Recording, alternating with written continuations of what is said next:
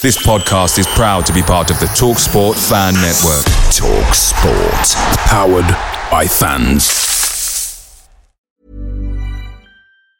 And there it is, that's as good as it gets on this stage. Nissan Townstar EV strikes again. It's an unstoppable van, unstoppable. Just fantastic. You can actually see the ProPilot technology in action. Effortless parallel parking. It moves with all the confidence that comes with a 5-year warranty. And with a bench full of all-star van experts, there's real strength in depth here. That's all-star quality. Search Nissan Townstar EV and visit your local all-star van centre to see for yourself. Terms and conditions apply. 5 years or 100,000 miles, whichever comes first. ProPilot is an advanced driver assist technology. Driver's responsibility to stay alert, drive safely and control vehicle at all times. The TalkSport Fan Network is proudly supported by McDelivery, bringing you the food you love. McDelivery brings a top-tier lineup of food right to your door.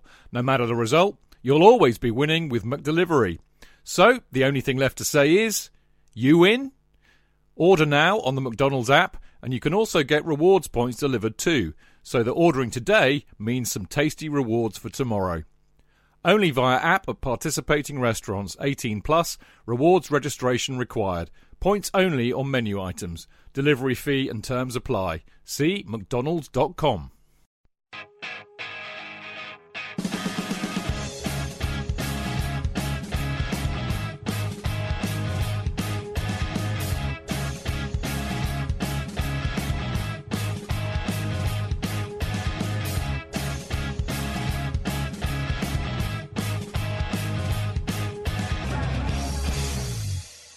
Welcome to the Chelsea Fancast, fueled by Guinness, powered by celery.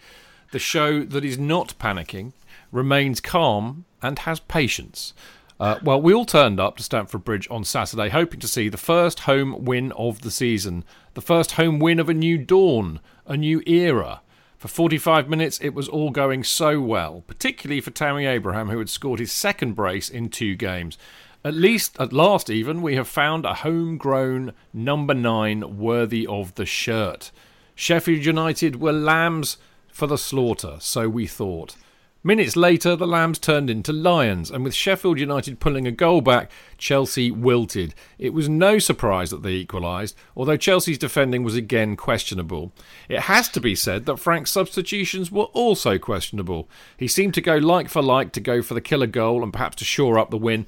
But were Gilmour for Kovacic and Batshuayi for Abraham a better bet than, say, Giroud, who might have at least held the ball up and given our midfield and shaky defence some respite? In truth, it only revealed what we already knew. There is a lack of leadership and experience on the pitch and experience off it. The bench is sparse due to the transfer ban and a raft of injuries this season, which, as a result, will be a case of 2 steps forward and 2 steps back. Tactically, it seems that Chelsea want to get on the front foot, but look vulnerable on the back foot. Let's hope they soon learn to get on the good foot. The Chelsea Fancast number 470, front foot, back foot, get on the good foot, said in my best James Brown voice, which you didn't hear for legal reasons. Okay, it was only, I can do a great James Brown, but only for legal reasons am I prevented from allowing you to hear it. So there you go. Who will sue you, Chidge? Well, the estate of the Godfather. Of course, Godfather of Soul. Yeah, of course. Yeah. I feel good. Get down! Ow. Get down! Ow! There you go. Is that all right? Get on the good foot. Very good. Very good. It's too much fun. I mean, we shouldn't. I think we should basically just sit here funereally for the next 2 hours because apparently the world is about to end. Chelsea's hegemony is coming to an end. I won't be able to wank to a computer and get excited about Chelsea ever again. My life has come to an end. If you read social media, and luckily I use it rather than abuse it. Now, people who I would never use or abuse, the 2 top people on that list would be the people on the show with me tonight, and they are, of course, Mr. Jonathan Kidd.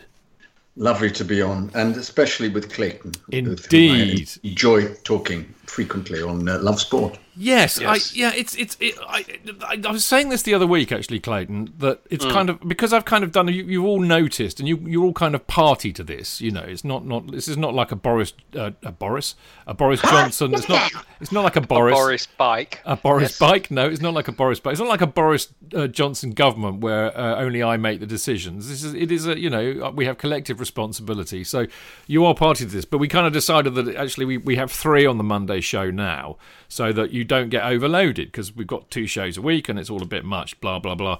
But the result of that is it feels like I haven't spoken to you for like ever. I mean, it's ridiculous. I said the same to Alex last week. It's bizarre. Yeah, well, if it wasn't for the fact that we bumped into each other leaving the ground on Saturday, we haven't, unfortunately. We didn't have our normal link up at Lord's during the summer, so it has been a long time.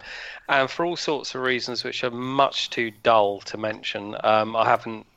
Saturday was my first taste of Premier League football so far. So it's really good to be on. I'm very excited because I got lots to say. Lovely. Clayton, to extend the cricketing metaphor, is probably coming off from a long run tonight, as ever. Now, on the show tonight, we will discuss the positives of Chelsea getting on the front foot, with Tammy Abraham impressing up front, and Fikayo Tomori at the back, who I thought was very good. Anyway, in part 2, we look at Chelsea's vulnerabilities when on the back foot, switching off again. We ask, is Aspie on the decline? I'm sure we've already asked that this season, but we're going to ask it again. Should we be worried about Barkley? I sent a text to Jonathan about 15 minutes into the game. He didn't reply, actually, but it addressed that very issue. Sorry about that. No, that's all right. Was that because his butler had his phone? I think maybe. I was actually agreeing. We'll get into this in a minute. Butler was polishing his phone. He was. Well, we'll get into it in a minute rather than doing it now. But did the subs reveal Frank's lack of managerial experience, and why there are, in fact, promising signs that Chelsea will eventually get on the good foot, not least with some talented youngsters at last getting a chance. In part 3, we look at the Champions League draw and the group that we found ourselves in, and we ask, who are the main threats? Can we get out of the group, and what would constitute success in the Champions League this season? And in part 4, we've got some absolutely rip-snorting emails again this week, some absolute crackers from Alex Woodhams on the captaincy, Bryce Winchester. In fact, Bryce, he loves this show so much, he's changed his name to Winchester just to put a smile on my face. And he tells us all about supporting Chelsea from Australia. Lloyd Torrey got a brilliant email on VAR, taking a slightly different view from us from last week. And Jack Vassow, who's also from the States, and he wants to know where to go on a match day. Right now, Jack, anywhere but Stamford Bridge. No, just joking, kids. And Greg Donnet checking in from Oz. Now, don't forget, you can listen to the show live every Monday evening, apart from when we're on a Tuesday, at 7 o'clock of the hour, and you just have to go to Mixlr, which is mixlr.com/Chelsea-fancast, where, of course, you can join in the chat by posting on the live chat page, as so many of you do. Where are you tonight? You're a bit late in arriving. I mean, the people who are already in here, much love and respect due to you. Big up the Chelsea Fancast Mixlr posse in it. I love you lot like brothers and sisters, but you're a bit, there's not as many of you in there as there normally is. I don't know why this is. I got the plug out in time and everything, but there you go. Anyway, we've got Nobby Steelers, Albert II. That's a great name. I like that. Bob Ouzray, the lovely Bob Ouzray. One day my life will be complete and I will get to meet Bob, whether it's at Stamford Bridge or in California, I promise. Kurt, Jack CFC 1996, Arith Muggle, Loco Coco Pops, great name. Vinod is in, lovely Vinod. Vinod and I had a bit of a rant, didn't we, on direct message this week, which we agree with. Drink vodka, Freddie's in the house. Excellent, there you go. Loads more of you. Ashley Brain. Rob Thompson's in there, brilliant stuff. There you go. Maybe that's last week. I've gone down to last week, which just kind of shows how little you've been posting. But you'll get on it, I know you will. Dean Mears was in here, now he's gone. Off for dinner, see you in a bit. Thank you, Dean. You're such a loyal supporter, but there you go. Right, don't forget, of course, you can always tweet us at Chelsea Fancast anytime you like, and you may even get a reply. It has happened. Strange things have happened. And after this very short break, more strange things will happen.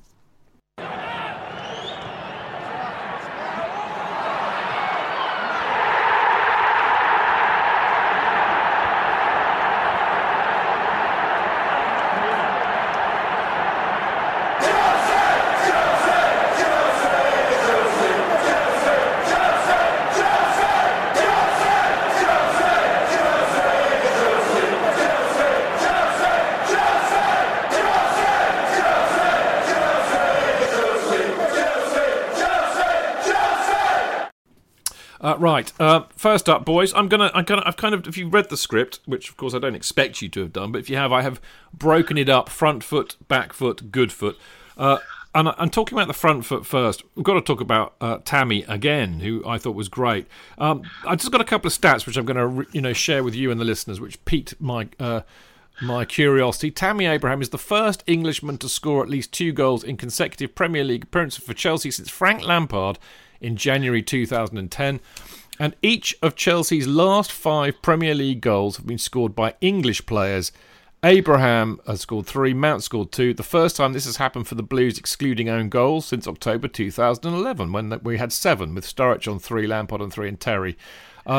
Clearly Chelsea have gone all Brexit, that's all I can say. But most important point of all, Jonathan, have we found a decent striker who is homegrown at last? Well, he's a very different striker to what we're used, isn't he? He's not somebody. He's not belligerent. It was very interesting seeing what was his name, McBurney. What was their centre forward, McBurney. Ollie McBurney. Yeah, McBurney. The guy who got from Swansea. From Swansea for about 16 million, who seems to be the complete opposite of Tammy in that he had no skill at all and appeared to just want to put something on everybody and just kept running around kicking people. And then finally, after clashing with Emerson on 4 occasions, which the referee stepped in and then eventually got booked, he was then taken off because there's very little skill there. And it was interesting seeing somebody playing for a Premier League team who's just a kind of focal point, who puts it about. And you compare it with Tammy, who is very skillful and clearly very keen to learn, and I think potentially could be absolutely fantastic. But very different from the kind of striker that we've been used to, really. I suppose it is Morata-esque, one would hope, when Morata first came. But and very different from Giroud, and very different from Batshuayi.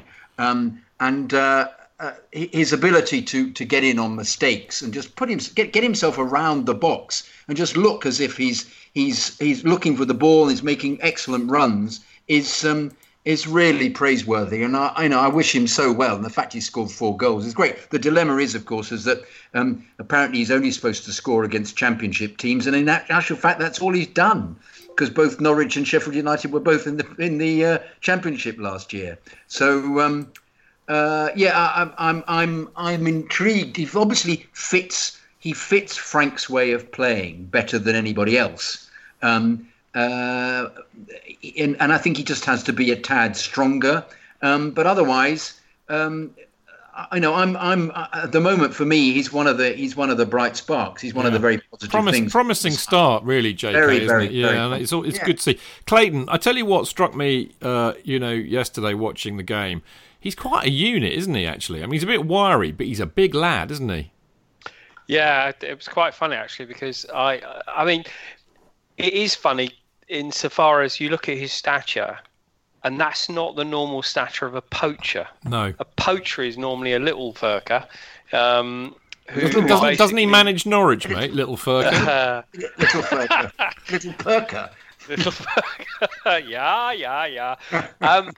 And I just thought it was great. We had somebody who could sniff out the goals, and the second goal, which he created by being a nuisance. Yes, it was a mistake, but he created it by getting himself in there. And after he scored that goal, I just basically thought back to the halcyon days of Morata. And if Morata would have challenged those 2 centre halves, he would have been on his arse complaining to the referee.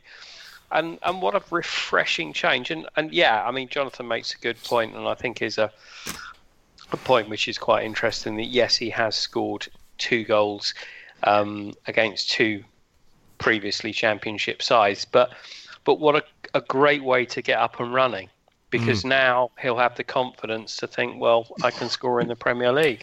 And I just think he looks the business, and he does. As you say, that was a tremendous save. That was down our end, wasn't it? I mean, that was about the only good move in the second half, and it was real shame we didn't score. It was wonderful football leading up to that, and Tammy hit it perfectly. Yeah. So good save. Yeah.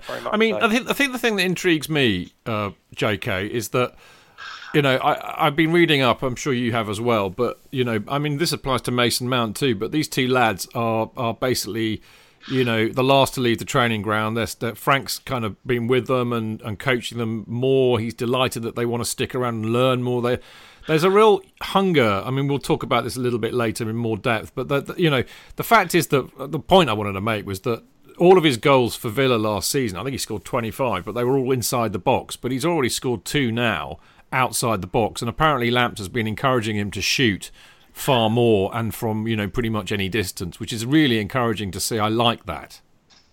Well, I think he's almost telling him to be a bit more selfish. Yeah. But that's his role, get in there and when you see the same with Mount, when you see the goal, have a stab. Mount seems to have the kind of Harry Kane thing of shooting off balance, which is something that Frank did as well. So it's you're in the position, just have a dip. I'm impressed by both of them. I think both of them are really. I think we're seeing the beginning of a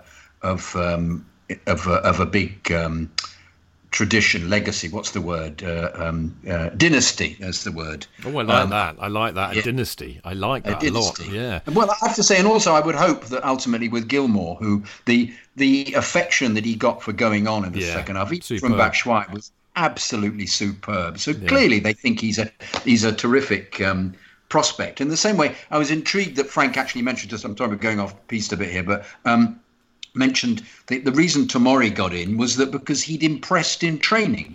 Yeah. And that's always been my knowledge of what goes on. If you do well in training and I look to be the real deal, you're going to get in the side. Unlike when we spoke to Kerry, and Kerry said, well, some players would come along and not bother because they knew they'd be in the side anyway. Well, clearly that doesn't happen anymore. And I'm pleased for that. So the fact that they're putting in so much hard work, and the fact that clearly Gilmour has impressed as well, otherwise he wouldn't have been in any position to get on at all in the second half. But we can talk about that later. But it's good. It's encouraging, isn't it? It's great really, stuff. Really encouraging. I'm glad you mentioned Tomori because he's second on the list. And my first thought actually, Clayton, was that it was a really shrewd selection. I don't know if there was anything, if Christensen was carrying a knock or anything, but I thought that was quite smart of Frank and Jody to put Tomori in on his debut at home, where he was always going to get a good reception, and secondly against Sheffield United, who he would have played already. He played them last season, so better to start off against them than to start off against Liverpool, which would have been a tough ask. But I thought he was wonderful. He didn't really put a foot wrong. Really assured, very confident on the ball.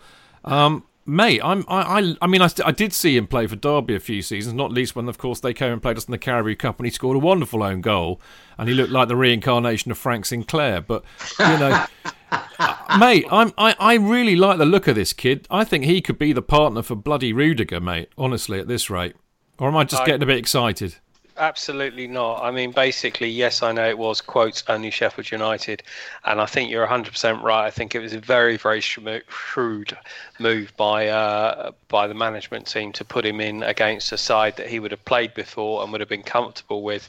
And when I left the ground, I just basically thought, well, Zuma's going to have a lot of splinters in his arse because he's not going to get much game time. Not because of how he played, but I just thought Tomori was a different class, to be perfectly honest. Again, you talk about Tammy being a big unit. This boy's huge. Yeah. And he looked very confident on the ball, and he just looked completely unfazed, which I have to say, just going back over the last couple of seasons, if you think of anybody that's come in from the youth team, I've not seen one of these kids look fazed in any way, shape, or form. Well, what? I don't mean to interrupt you, but I would disagree with that. No, I would disagree with that because actually the point I was making on I don't know to whoever I was talking to, who I clearly can't remember. The random. I'll tell you what. I promise to remember my point, but we must share this with the listeners. I bumped into Clayton on the way out of Gate 17. Having been waving to him, throughout the game as I do, and I bumped into him, which is lovely because I haven't seen him for ages. And we were starting to get into this chat, and then some weird little short bloke kind of turned. I mean, he's probably a listener, so I better not be rude. But this lovely bloke kind of gate crashed our conversation, didn't he, Clayton? He did, and when we spoke this evening, I said, "Who was he?" And you said, "I don't know. I thought it was a friend of yours." I said, "No, I thought it was a friend of yours." We both thought we knew him, and neither of us did. So you don't agree? No, I'll tell you why I don't agree, because I think you know that basically Loftus-Cheek looked out of his depth when he was playing for us when he started. Even Hudson-Odoi, first 2 games, looked a little bit out of his depth. Everybody who has come in, I think, to date, has looked out of their depth, apart from Mason Mount, Tammy Abraham, and now Tomori. And I wonder if the... Well, go on. All right, but perhaps that's not what I was... That's not what I was referring to. All right. I'm not big, so I didn't phrase myself correctly. What I mean is that when these guys come in, they're really comfortable on the ball. Yeah. I'm not saying that they all perform to the highest level. Fair point. But fair point. When these guys come on, I mean, obviously they're professional footballers, but not all professional footballers can trap the ball. But, you know, when they come on, they look like they can play football. That they're all skillful and whatever. I mean, the one thing that we shouldn't remember when we're talking about Tomori is that, you know, everybody this season's been going mad about Mason Mount, and quite rightly so, but who was Derby's player of the year last year? It wasn't Mason Mount, it was Tomori. Yeah, very good point. Listen, I'm glad you mentioned Harry Kane a minute ago, JK, because I caught I just fell over. No, actually, you were pushed over, mate. Everybody could see it. It was clear and obvious that you were pushed. But I caught a bit of Sunday Supplement this morning, and they had the wonderful Martin Samuel on there, and he made a really, really good point about the fact that a lot of strikers who have gone out on loan quite often get pushed wide, and they don't learn the game, and they need to. Whereas, Abraham, wherever he's gone on loan, has played striker.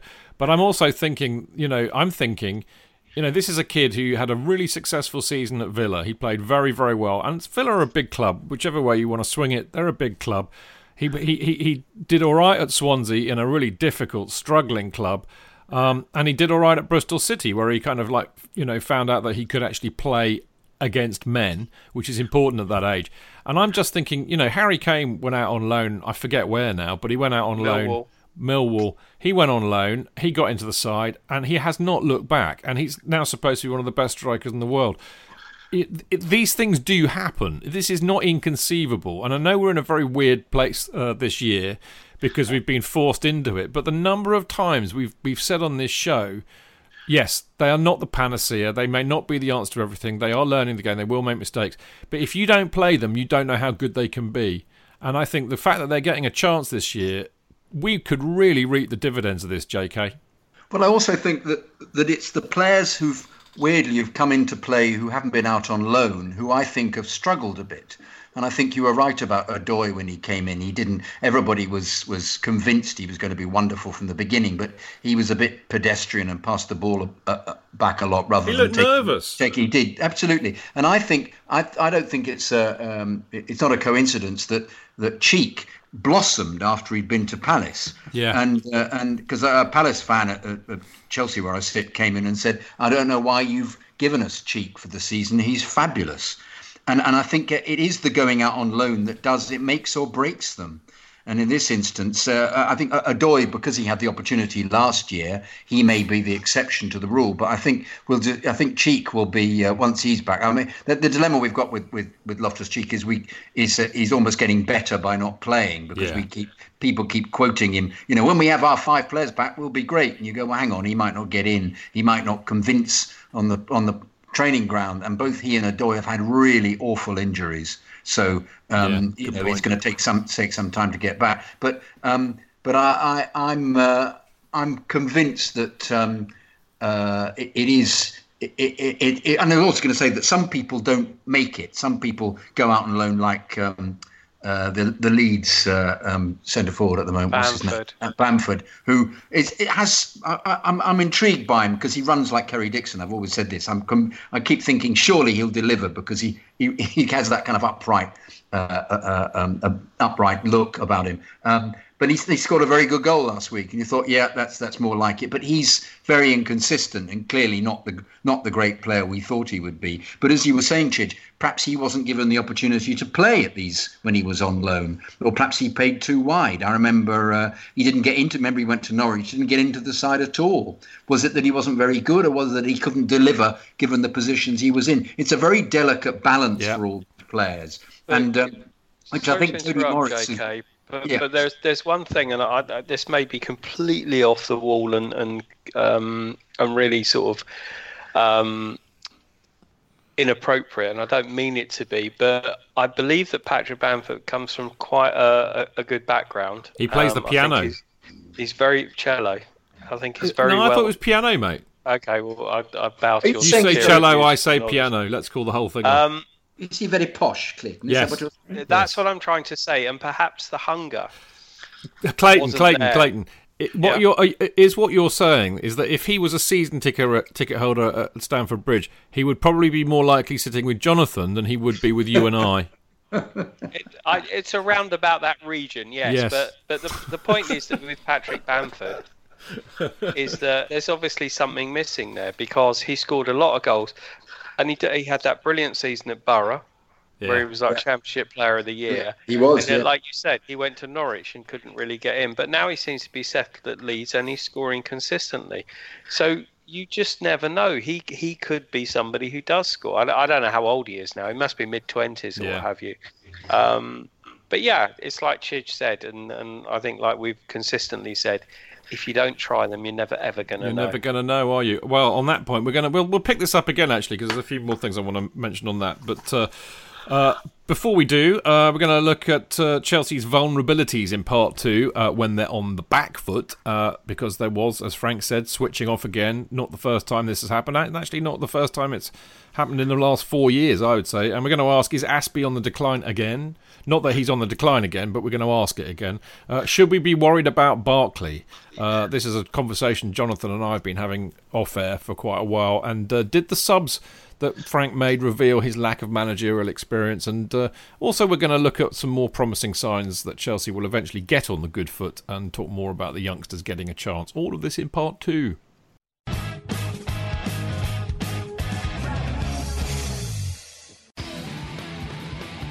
I'm Jason Cundy, and you're listening to Chidge and the boys on the Chelsea Football Fancast. Total nutters and proper Chelsea.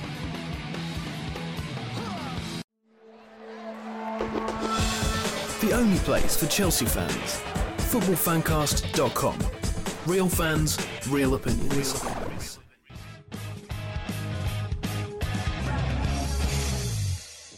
Welcome back. I'm Stamford Chidge. This, of course, is the Chelsea Fancast, and I've got brilliant Jonathan Kidd and Clayton Beerman on the show tonight. Woo, woo, woo! Hello. Yeah, it's so. This is the other thing, Clayton, about spreading the love around on the Fancast and having you on not as regularly as I used to, but I just get so excited when you're all on now. It's like, when's Clayton coming on? And you're on, it's brilliant. It'll be like that when whoever's on. Dan, we've got Dan Silves on next week. It feels like I haven't spoken to Dan for months. It's brilliant. I'm actually loving it. I hope you are too, and that you're not kind of feeling a bit deprived that you're not getting on as much as you used to. I have to ask the question. I suspect the quality is better because I'm not on as much. I suspect I'm saving up all the goodness. Yeah. For the rare times that I'm now appearing. Well, there we go. And you're not like you're not like Joe Tweedy, who tarts himself out to everybody. When he's not on here. I used to be, but obviously nobody likes me anymore. Well, just to give you sorry, this is kind of like ridiculously we're doing it as we always do. We're having a private conversation on a public bloody show. But there you go. I had a chat with the London is Blue Boys. They were asking me on, and I said, well, I'm a busy boy, so you give me some. They haven't got back to me, so I think I might have done something to upset them. What do you think? I like that though. If you say you're busy, it's good. But I am busy. It's true. I am very busy. Yeah, I know. I'm saying it's true, but I still like it though because it's it's playing hard to get. Mate, I'm going to take a leaf out of your book next time. I'm going to say, speak to my agent.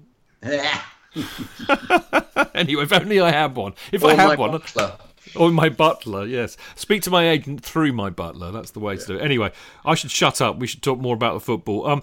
It was not all beer and skittles, wine and roses on Saturday. In fact, let's be honest, it was a bit of a bummer conceding 2 goals to Sheffield United. They've only come up this season and going home feeling somewhat frustrated. I think that there are plausible and serious reasons for this. The first of them, I thought, again, and I don't mean to sound like I'm in love with Frank, but frankly, I am in love with Frank. But I think he handles the presses really, really well. He's incredibly honest, bless him. And this is what he had to say about us switching off. It's not defence, it's conceding as a team. The lack of concentration. We switch off in a game which we should be comfortably seeing out at 2-0. I cannot argue with that at all. And let's be honest, Clayton, we've seen this before. This is not down to this season. I don't think this is down to, having youngsters in the team. We've been seeing them do this for ages. What is going on? It's a difficult one, isn't it? Because this is definitely a pattern. I don't know whether it was a bit of complacency on Saturday, 2-0 up, and which I didn't actually think we deserved to be 2-0 up, to be fair, at half time, and we came out and we were half asleep. And then there's definitely, I think it's a lot to do with this being a young team, because the pattern of the second half was virtually the same as the Leicester game.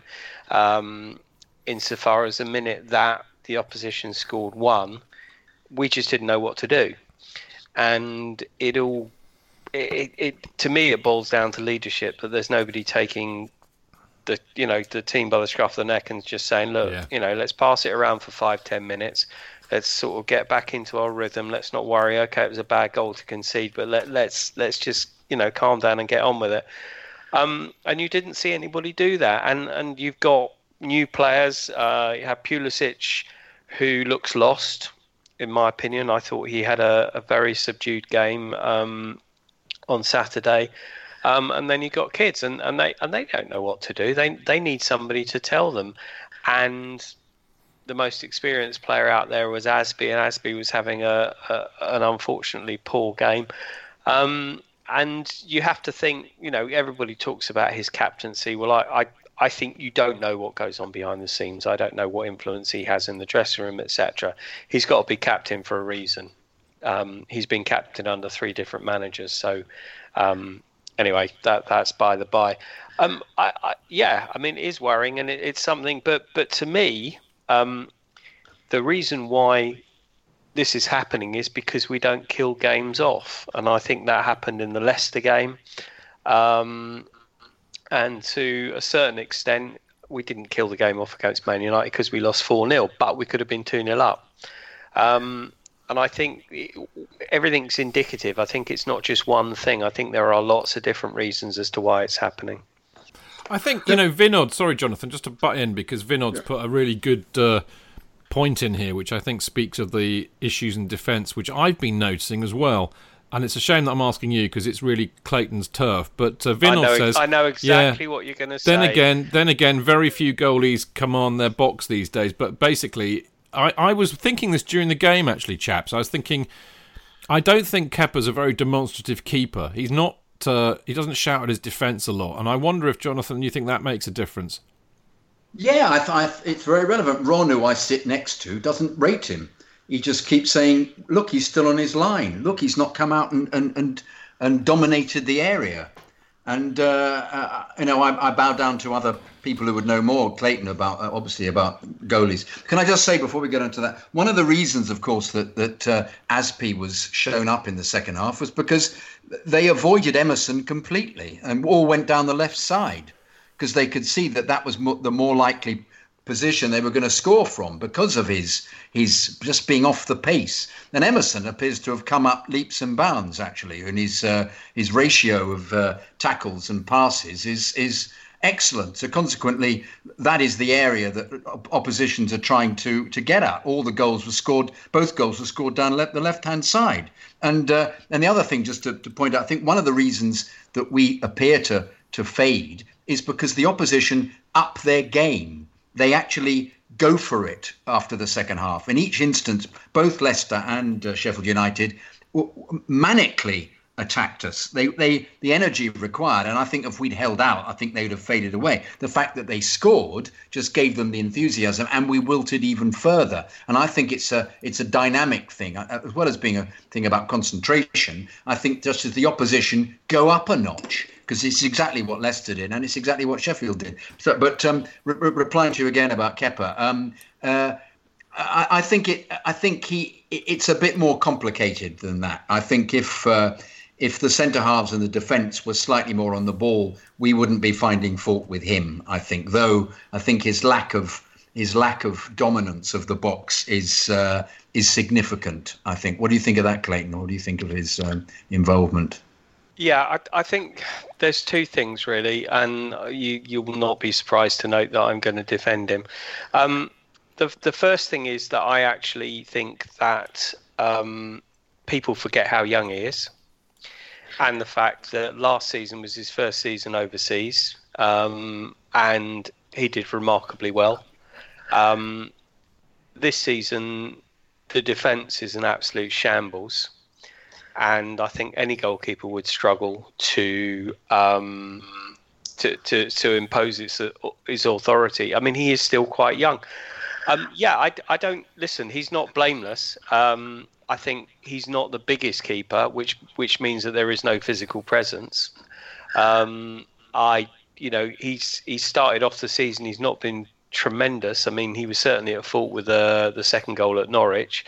Not entirely, but you would have hoped that he would have stopped that. So I just think that there is a lack of organisation. I think it's sort of fairly symptomatic, and the last thing in the world I want to do is get on Frank's case, because this is just factual. I don't think Derby's defending last year was particularly good either. So you've got two midfield players on the management team, and you haven't really got anybody with a defensive background, and maybe they do need somebody with a defensive background. That's an interesting point, Clayton, because I mean my issue with the defending is that, I was always taught that you defend as a team. And I think, yes, okay, I can see that Aspie, I think the way I described it the other day was I can see that he's on the wrong side of the bell curve, if you see what I mean. As you would expect, he's getting on a bit, and maybe we've seen the best of him. But I don't think he's the only person that's culpable. I think also, defenders, like anybody in the team, are human, and humans make mistakes, and we are getting very clinically punished for those mistakes. There's no doubt about that. I totally agree with the lack of leadership point that you both make, and I think that's a very big issue. And I do wonder if Kepa's as demonstrative as we have. We've had keepers who have been far more demonstrative. Cech obviously being the classic example, but I actually really do think this whole idea about defending as a team is the key. And I think, one of the things that we've seen so far this season, and this could be down to the tactics, i.e. the management, or it could be down to the players that they've got, or it could be a combination of the two. But there's a massive gap, a lot, between defence and midfield, and teams are good enough at the Premier League level to exploit that. So, frankly, if Jody and Frank, as midfield players in the past, they should know that, and they should be getting their bloody midfield to put in a shift and help the defence out. You could argue, for example, for I think the first goal, where Aspie was exposed and didn't get a tackle in to stop the cross, where was Pulisic? Where was Jorginho or Kovacic to cover? So it's a team thing. And I think if they're going to address this, and I think Frank says this beautifully, actually, again, being very honest, he says we're in a moment now where we obviously need to stop conceding so many goals. He's absolutely right. But they need to address that as a team. I don't think it's down to any one individual. I 100% agree with that, and I'll tell you, I know that. The first goal was it just happened. Nobody seemed to be awake after half time, which is inexcusable, but it happened. The second goal was, you are so spot on. It was the team were culpable. Yeah, I remember at the time their left back had the ball. He had so much time and so much space. Nobody was closing him down. This was what, a minute before 90?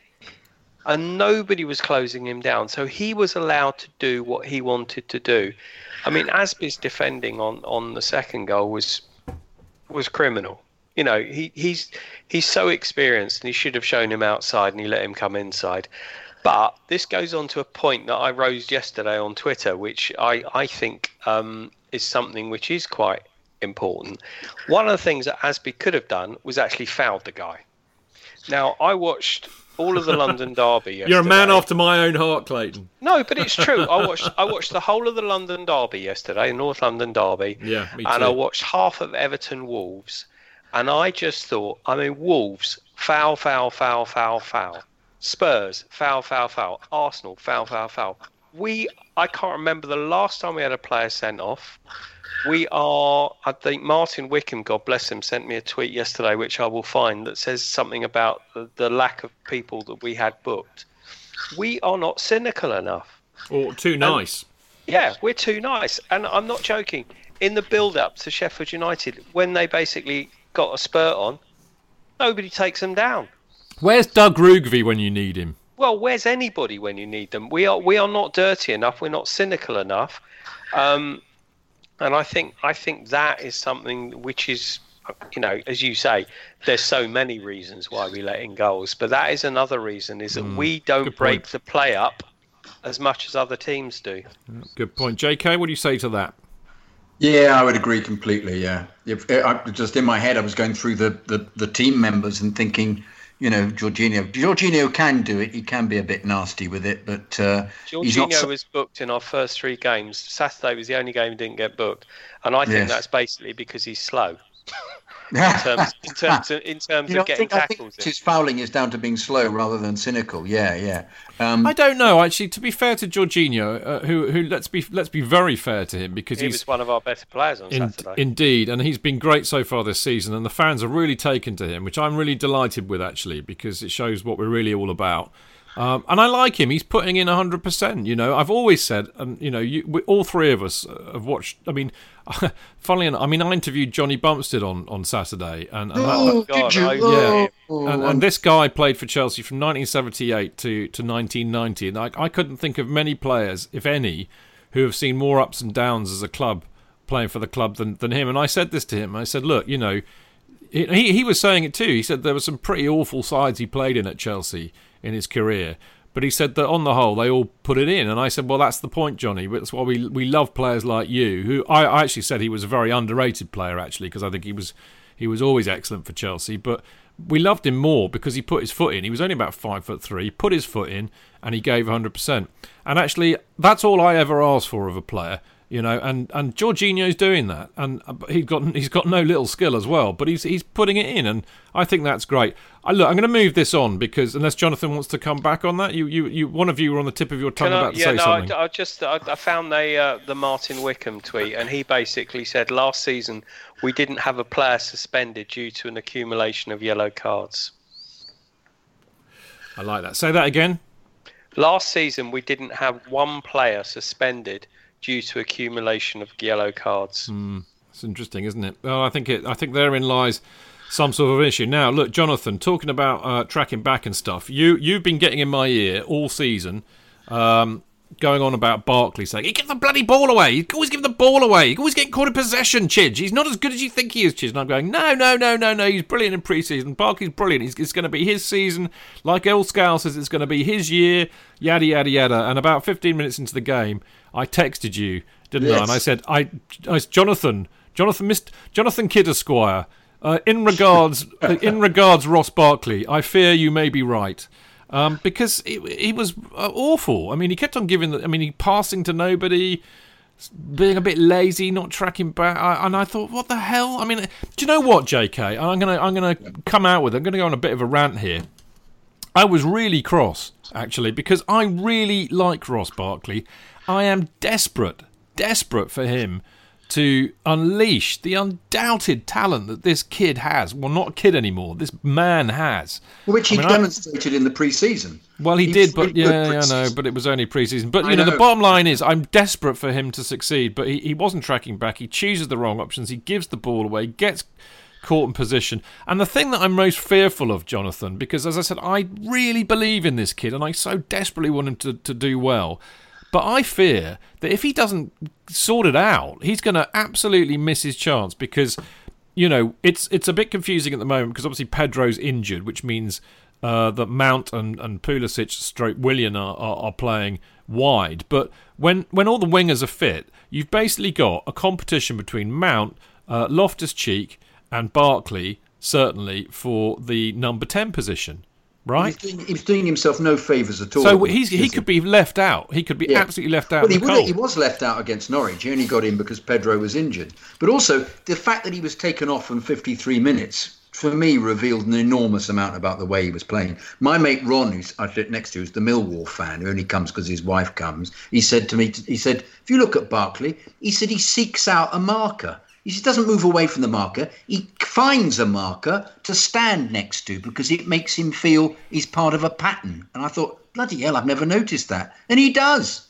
He just seems to, he's magnetically, a bit like Torres used to be from time to time. You think he's attracted. He's not moving into a space there.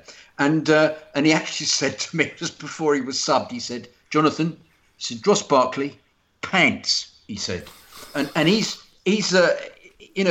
very objective because he's not a Chelsea fan, and I'm not in his ear saying I'm worried about Barkley. I wasn't in his ear at all. He's saying he's given the ball away again. Look, what's Barkley doing? And he points out he's actually a good person to have in your ear. Other than I must tell you that Michael Gove was there again. I'll tell you the story in a minute. But oh dear, I'd like to be in his ear. I'd like my hobnail boot to be in his ear. Oh God, Chidge, I'll tell you now. I couldn't tell him believe that from me. I got a gluten-free. This was at half-time. I got a gluten-free scone or scone, depending on what you want to call it, with some fruit compote because I don't eat the jam or the cream, you see, because of my gluten-free. And they found me one because I said I'm feeling a little bit, it's not working for me here. I want a bit of I want something else here because everybody else has got high tea and I want something. And they found this for me and I was savouring it. And the second half started and I thought, sod it, I'm going to finish this. It's on telly. And I saw the goal on telly, annoyingly. And who should be standing there on his own but Michael Gove in front of me. And all these things flashed into my head. It was so dreadful. And I wanted to say in a ridiculous voice, I wanted to say, so, Gove, so, prorogation, eh? Or so, Gove, so, quick Brexit, no deal, eh? Or even, so, Gove, so, you're going to have your head chopped off, are you? And I didn't. You know what I said? I said, 4-2, I think it'll be. I said, pathetic. I was so annoyed with myself. And he looked at me up and down. I went, yes, and then left. And I went, oh, the opportunities, Jonathan, that I had. The opportunities, oh, God. Anyway, getting back to where we were, to Barkley. We're not... he's got to do something. As you say, he will miss out. Because if Cheek comes in, which he will...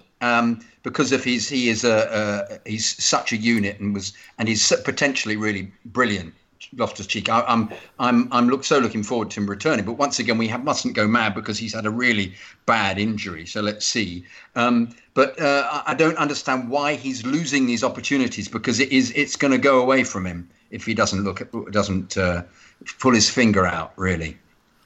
Clayton, what do you say about Barkley? Yeah, no, well, there were two things about Barkley. One, it hacked me off that he was playing because it meant that Mason Mount was playing out wide, and Mason Mount is much better in the middle. And I just did wonder about Willian's fitness, that Frank actually didn't play Willian on the left and Mount in the middle. I'm like you. I'm so keen for this guy to do well, and he's now... he was not playing against top opposition on Saturday, and that is a sort of game that you want him to take by the scruff of the neck. Now, Jonathan and I had the same conversation on Love Sport 2 weeks ago, and I was trying to defend Barkley because Jonathan was coming up with his statistic, and Matt was saying, well, and we were looking at the statistics, and they were all actually bearing Jonathan out about him losing the ball so much. And Jonathan was spot on. And Saturday was incredibly frustrating because, this is a guy who you want to see control games and has got the skill. So wanting to succeed, Clayton, don't you? I agree completely. You do. And the potential there is fantastic. And he was poor. But in saying that, I do actually think that we lost a bit of shape when he went off on Saturday, and I don't think that his early substitution helped us very much. He is a complete dilemma. I mean, he really is, and I think you're 100% right. I think he's got till probably Christmas to sort his life out. Well, let's hope so. I'm talking to midfielders, mate. Vinod, I think, put this up here, but I heard this earlier on anyway, and I've now just gone and checked. But Kovacic has been withdrawn from the Croatian squad because he's picked up an injury. It's an Achilles injury. Oh, God. Yeah. The 25-year-old has suffered an inflamed Achilles tendon on his right leg. So it's not a rupture or anything, but he'll definitely be out for a month, maybe 4-6 weeks. I would have thought maybe a month. Crikey. Maybe a month. It's not too serious. If it's inflamed, they can deal with that. But it's not torn or snapped or anything. But bloody hell, they're racking up, aren't they? These injuries. Hey ho, onwards and upwards. Actually, funnily enough, talking of Kovacic, it's very timely because we really do need to talk about the substitutions. Lamps was pretty defensive about this when quizzed about that in the post-match presser. This was on him putting on Gilmour for Kovacic and Batshuayi on for Abraham. He says it wasn't bold because it was 1-for-1. Kova was blatantly tired. Michy was to try and bring energy on for Tammy. Other people can make what they want of that. So up yours, Delors, was Frank's response. But it kind of got me thinking because at the time I was a bit kind of, really? Because my beef was that he brought on Batshuayi for Abraham, and I thought, actually, what you should have done was what do we know? I mean, I ain't got any coaching badges, and I do always feel a bit uncomfortable coating off managers for this, but my gut feel was that they would have been better off bringing on Giroud because at least he would have been able to hold the ball up and give us some respite, whereas, bloody Batshuayi couldn't trap cement, so... and as he then proved, remember that through ball that went through and he tripped over his feet, bless him? Yes. So, I thought... They got up the other end very quickly and had a shot. You see, that's the horror of it, Chidge, is the speed that teams can get up the other end. Well, exactly. If you make a mistake like that. Which is why I think having Giroud on to hold the ball up would have been good. The other thing that occurred to me with these substitutions, I'm all for Billy Gilmour coming on, and I think, actually, we need to have some context on this, because who else did Frank have on the bench to replace a midfielder if he was going to go like for like? He only had Gilmour on. Kovacic was knackered. It was absolutely obvious that he was knackered, so I get that. But, I suppose that's the way it goes. If you're going to put these people on the bench, you've got to expect that they might have to play a part. But I thought that was a really tough, kind of a bit of a baptism of fire for Billy Gilmour to come in the game situation like that when Sheffield United were clearly on top. But there you go. But I just wondered, here's the other thing that occurred to me, chaps. Was he trying to shore it up? Because if you're going to try and shore it up, you don't go like for like. Was he trying to go for the kill and get another goal and try and put the game beyond doubt, which is laudable, I get. I just wondered if he was swept up in the emotions of it a bit. Home crowd, desperate for our first home win. He's desperate for his first home win. I just wondered if maybe he had been swayed by the emotions there rather than taking the pragmatic step. Clayton, I'll ask you first, then JK. Well, and I said to you this pre-show, my concern on Saturday, certainly in the second half, that we created absolutely nothing. We created no chances at all. And I question Batshuayi coming on because Batshuayi is a poacher. Batshuayi is a box player and he picks things up that are fizzing around in the box. Well, apart from Tammy's chance at the beginning of the second half, we didn't fizz anything anywhere in the box. So I did question why that was being made. I had no problem with Kovacic going off because I think Kovacic is just generally he hasn't got the stamina, because I know that the previous manager used to take him off all the time and that was laughable. And when he does go off, he actually does look like he can't actually walk much more. So I haven't got a problem with that. As far as options on the bench are concerned, I am reliably informed by people who know these things, and I don't, that Christensen plays holding midfield for Denmark. So good point. He was on the bench, and he could have come on. Now, maybe Frank thought, this is Sheffield United. I saw his sort of very brief 2.5-minute interview with Chelsea TV that where basically he said, with the greatest respect to Sheffield United, we should be winning these games at home. And he probably was thinking, we should be doing this. And he probably did want to try and finish it off. And maybe there was a slight bit of naivety on there. But as I said, my problem with the second half was that we completely lost control of it. And we never looked like scoring in the second half. Other than Tammy's snapshot, which was a great move. Yeah, but that whole move, JK, was absolutely sensational. Yeah, it really was fantastic. It deserved to end in a goal, but didn't. But after then, Sheffield United just bossed it. So, JK, do you think that have I got on something here? Maybe a bit swayed by the emotion, or am I? Is that a bit of a fantasy? I agree completely. I thought they were dreadful substitutions, but that's being wise after the event. Of course, it is easy to say so now, isn't it? Yeah. Because Gilmour tried very hard, but kept giving the ball away, and it was perhaps all a bit too much for him. Yeah. And I'm really pleased that he's in and involved, because he's clearly a desperately wrong word. He's a very, very talented player, and the sooner he's blooded, the better. And perhaps Frank thought, we're going to win this. We'll do it. I'll bring him on. He'll provide something, and it was wrong. And similarly with Batshuayi, he's too clumsy, and as you say, perfect for in the box. But there were other permutations that he could have chosen, and given that perhaps he felt it would revitalise it, knowing something about how they both played in training, and we'd have then scored. As it was, a more pragmatic manager would have kept the 2-1. Mourinho would have brought on defensive players and just gone for the dark arts. We'd have slowed the game down.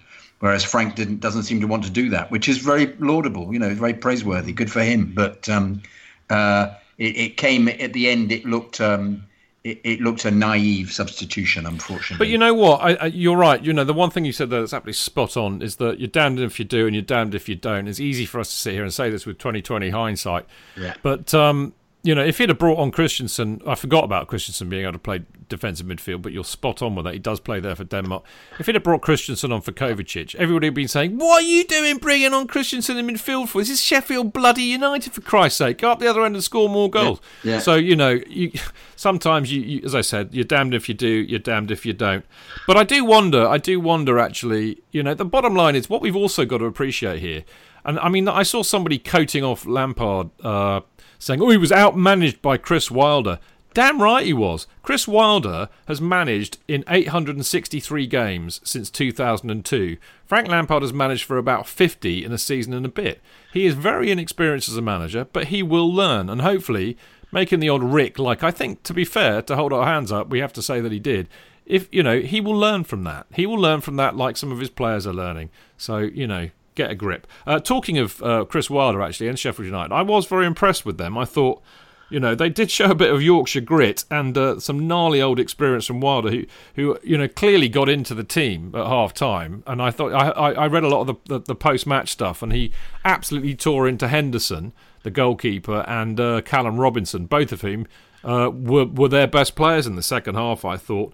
The other thing I would say, I thought it was really interesting, and I wonder if, I just kind of pick up on, I can't remember which one of you said this, but another really good point, I thought. But, Sheffield United stood off us in the first half, gave us loads of space.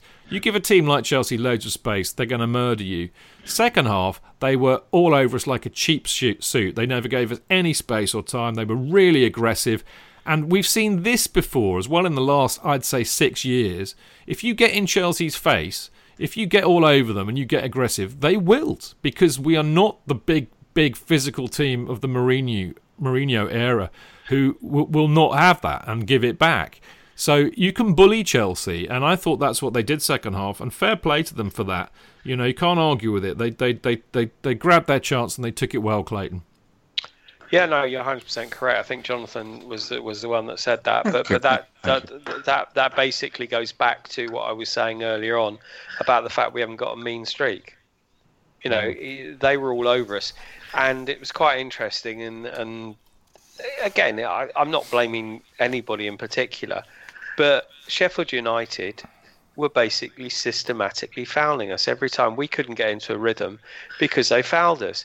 And basically, the guy who came on, who used to be McGoldrick, who used to be at Ipswich, he was on and he committed at least 3 cynical fouls, one after the other.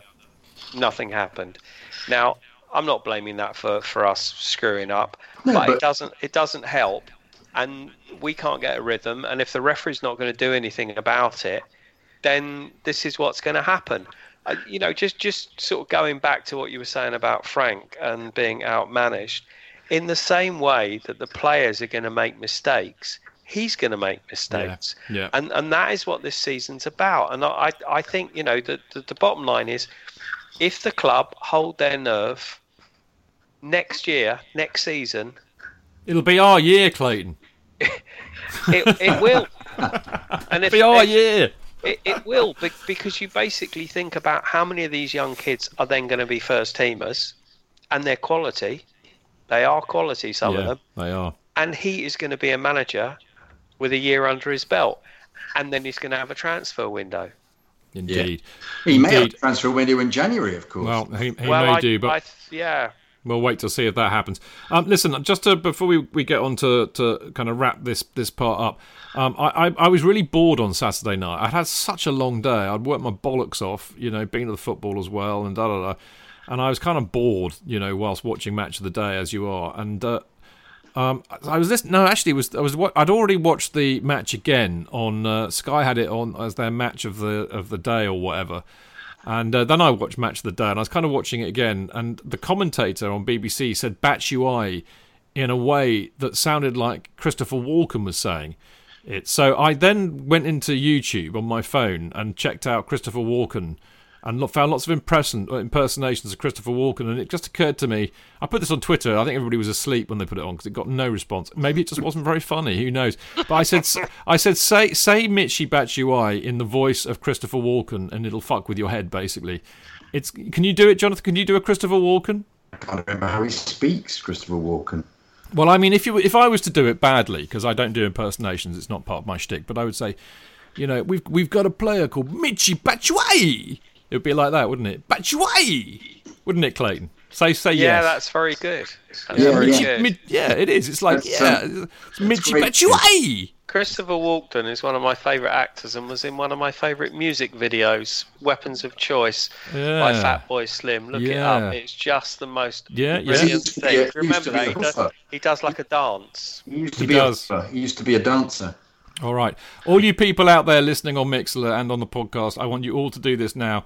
You have to go and say Michy Batshuayi in the style of Christopher Walken. Michy Batshuayi! Yeah, there you go. If you do that, you will warm to Michy Batshuayi like you never have before. Now, talking of warming... warm to him as a footballer rather than as an impression. Well, I fear, Jonathan, that's the best we can do. Anyway, just talking about getting on the good foot, as Christopher Walken did in Weapons of Choice, brilliant video. I got this stat, 24. The average age of Chelsea's starting 11 against Sheffield United today is 24 years and 158 days. This is their youngest ever in the Premier League. I believe it might be the youngest ever in the Premier League for anybody, judging from some other stat that I saw. Listen, what I love about the youth at the moment, all of them are doing really, really well. Billy Gilmore, a bit early to say, because he didn't really... as I said, unfortunately, he had to come on when he did. But they're hungry. They're really hungry, and they're learning. As we said earlier on, they're staying behind for extra training with Frank and stuff. They're proving that they can cut it at this level. And I think that there are several senior players who should kind of watch their backs, really, don't you? JK? There don't appear to be many senior players left, the way things are going. That is true. I mean, talking of that, JK, I mean, I think a lot of people, because there was a big meltdown predictably on that idiotic social media platform that we all go on. But there are some massive injury issues that we've got. We've got another one with Kovacic out. But, Loftus-Cheek, Kante, Rudiger, Callum Hudson-Odoi, Pedro, Reece James, Willian getting back to fitness. There are quite a few senior players in there and players who have played for, Hudson-Odoi and Reece James, the least experienced, I grant you. But there's some good experience and good players in there. But the good thing is, most of these will be resolved after the international break. And I kind of just wondered, I think the international break is coming at the right time, actually. It might be a blessing in disguise because we get some of these players back because clearly right now we need them. Because I think one of the problems we had on the bench was the lack of depth. Well, I think especially with Kante, it'll be perfect for him to recover because he really is the cement for the team to play at their best. And I think Rudiger will get in because he had another under-23 game during the week. I think Frank mentioned that in his post-match chat to Chelsea TV. So I think it likely that he'll claim a place against Wolves. And then it's a question of when the others are available. I'm not bouncing off the walls that Pedro's going to be okay again because he appears to have the same energy the team have, which is plays very well for a half and then becomes the Duracell bunny who just runs in straight lines and kicks it and runs after it. So I think James is the most important of the lot because we're saying a lot about him and people are talking about him as this kind of prodigal son. And we need somebody to replace or give Dave a run for his money because it can't go on like this. As I say, they targeted him in the second half and rightly so because he fell apart. And we can't keep having these stats of him giving the ball away more than anybody else in the team and losing it. It's a weak link. And if Reece James can provide the cover and it works, Wigan coming into the Premier League is a big step. But if he's given the opportunity, I think, by the middle of the season, as I say, there'll hardly be anybody playing who played last year. Then they'll all be the youth. Well, yeah, but the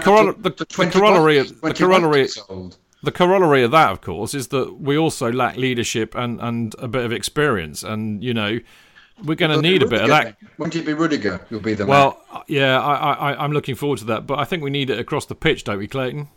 Oh, completely, yeah. I think the whole Reece James thing is absolutely ludicrous because, with the best will in the world, everybody who's calling for him and he's going to solve all our problems. I'd like to sort of ask each and every one of them who's actually seen him play because I haven't, and I'm bloody sure most of them haven't. Now, I think we all watched Wigan last year, though, didn't we, Clayton? We did indeed. I watched them intermittently with Napoli. And Wigan Napoli, surely. Indeed. And the point is that he's now going to come in under the most ridiculous pressure because everybody thinks he's going to be the best right back there's ever been. I think the fact is, and I think you put this on Twitter this morning, it might have been JK, that Dave's only just turned 30. Yes, I did. Yeah. And the fact is that he's been playing solidly. He played every game last season. Yeah. And he's not had a rest. And you have to think that can't be good. And there has to be some sort of help. There has to be some sort of rotation. I mean, the defence at the moment is not looking good. You can't put it just down to Asby, as we discussed earlier. It's a team thing, but he was very much at fault with both of their goals. Not completely, but very, a huge part. And I think the thing is that the longer Loftus-Cheek, Callum Hudson-Odoi and Reece James are out, the better they're getting. And it's just not the case. Yes, it's going to give Frank a lot more options and the squad's going to be more balanced. But the bottom line is a lot of our problems are going to be solved when Kante comes back because we're a different team. That's a very good point, Clayton. Yeah, very good point. And hopefully the sooner the better, providing he's fit. Because I want, and I think Frank does too, and he's smart enough to know this, but we need... he needs to be rested until he's absolutely fit. You don't want a recurrence of that injury. Look, the bottom line is, I think we're all agreed really. We knew what we were getting into this season. It's going to be 2 steps forward, 2 steps back all the time. It's going to be that kind of season. Buy the ticket, take the ride. But patience is required. It's still early days. The interesting thing that I've noticed, Jonathan, because I was doing the Love Sports show yesterday, so I actually had to open my mind and my eyes to other football. How awful. But everybody else is dropping points. Everybody else, apart from City and Liverpool, and Leicester are looking on fire, but that won't last. But everybody's dropping points. And you could look at this another way. We've lost once, and we're unbeaten in 3. You know, the wins will come, you could say. Well, I still think it's very much work in progress. And, definitely. And once Kante's in position, I think will be a completely different proposition. So, it's difficult to get this perspective. You know, we talked about this the other days. You've still got people where I sit in despair, saying we're going to finish 4th from bottom at this rate. You know, we did this last week. This has got so much to do with people's desire to use football as some sort of kind of quasi-fucking therapeutic service and get all their anger and angst out, wave their dick around, making everybody look at me. I can sit here and complain at Chelsea players and stuff. It's divorce from reality. In my view, it's as much divorce from reality as the people that you get on Twitter. There's no sense of perspective in this at all. There are other things at play, and I speak as a psychotherapist. Having said that, Jonathan, supporting Chelsea this season, this is a thought that occurred to me earlier today. Supporting Chelsea this season is what leavers want you to believe Brexit will be like. Positive and liberating, but excruciatingly painful in the short term. Would that be fair enough, Clayton? Yeah, I definitely think that people have to have perspective, and the fact is that a lot of the people on social media have no perspective whatsoever.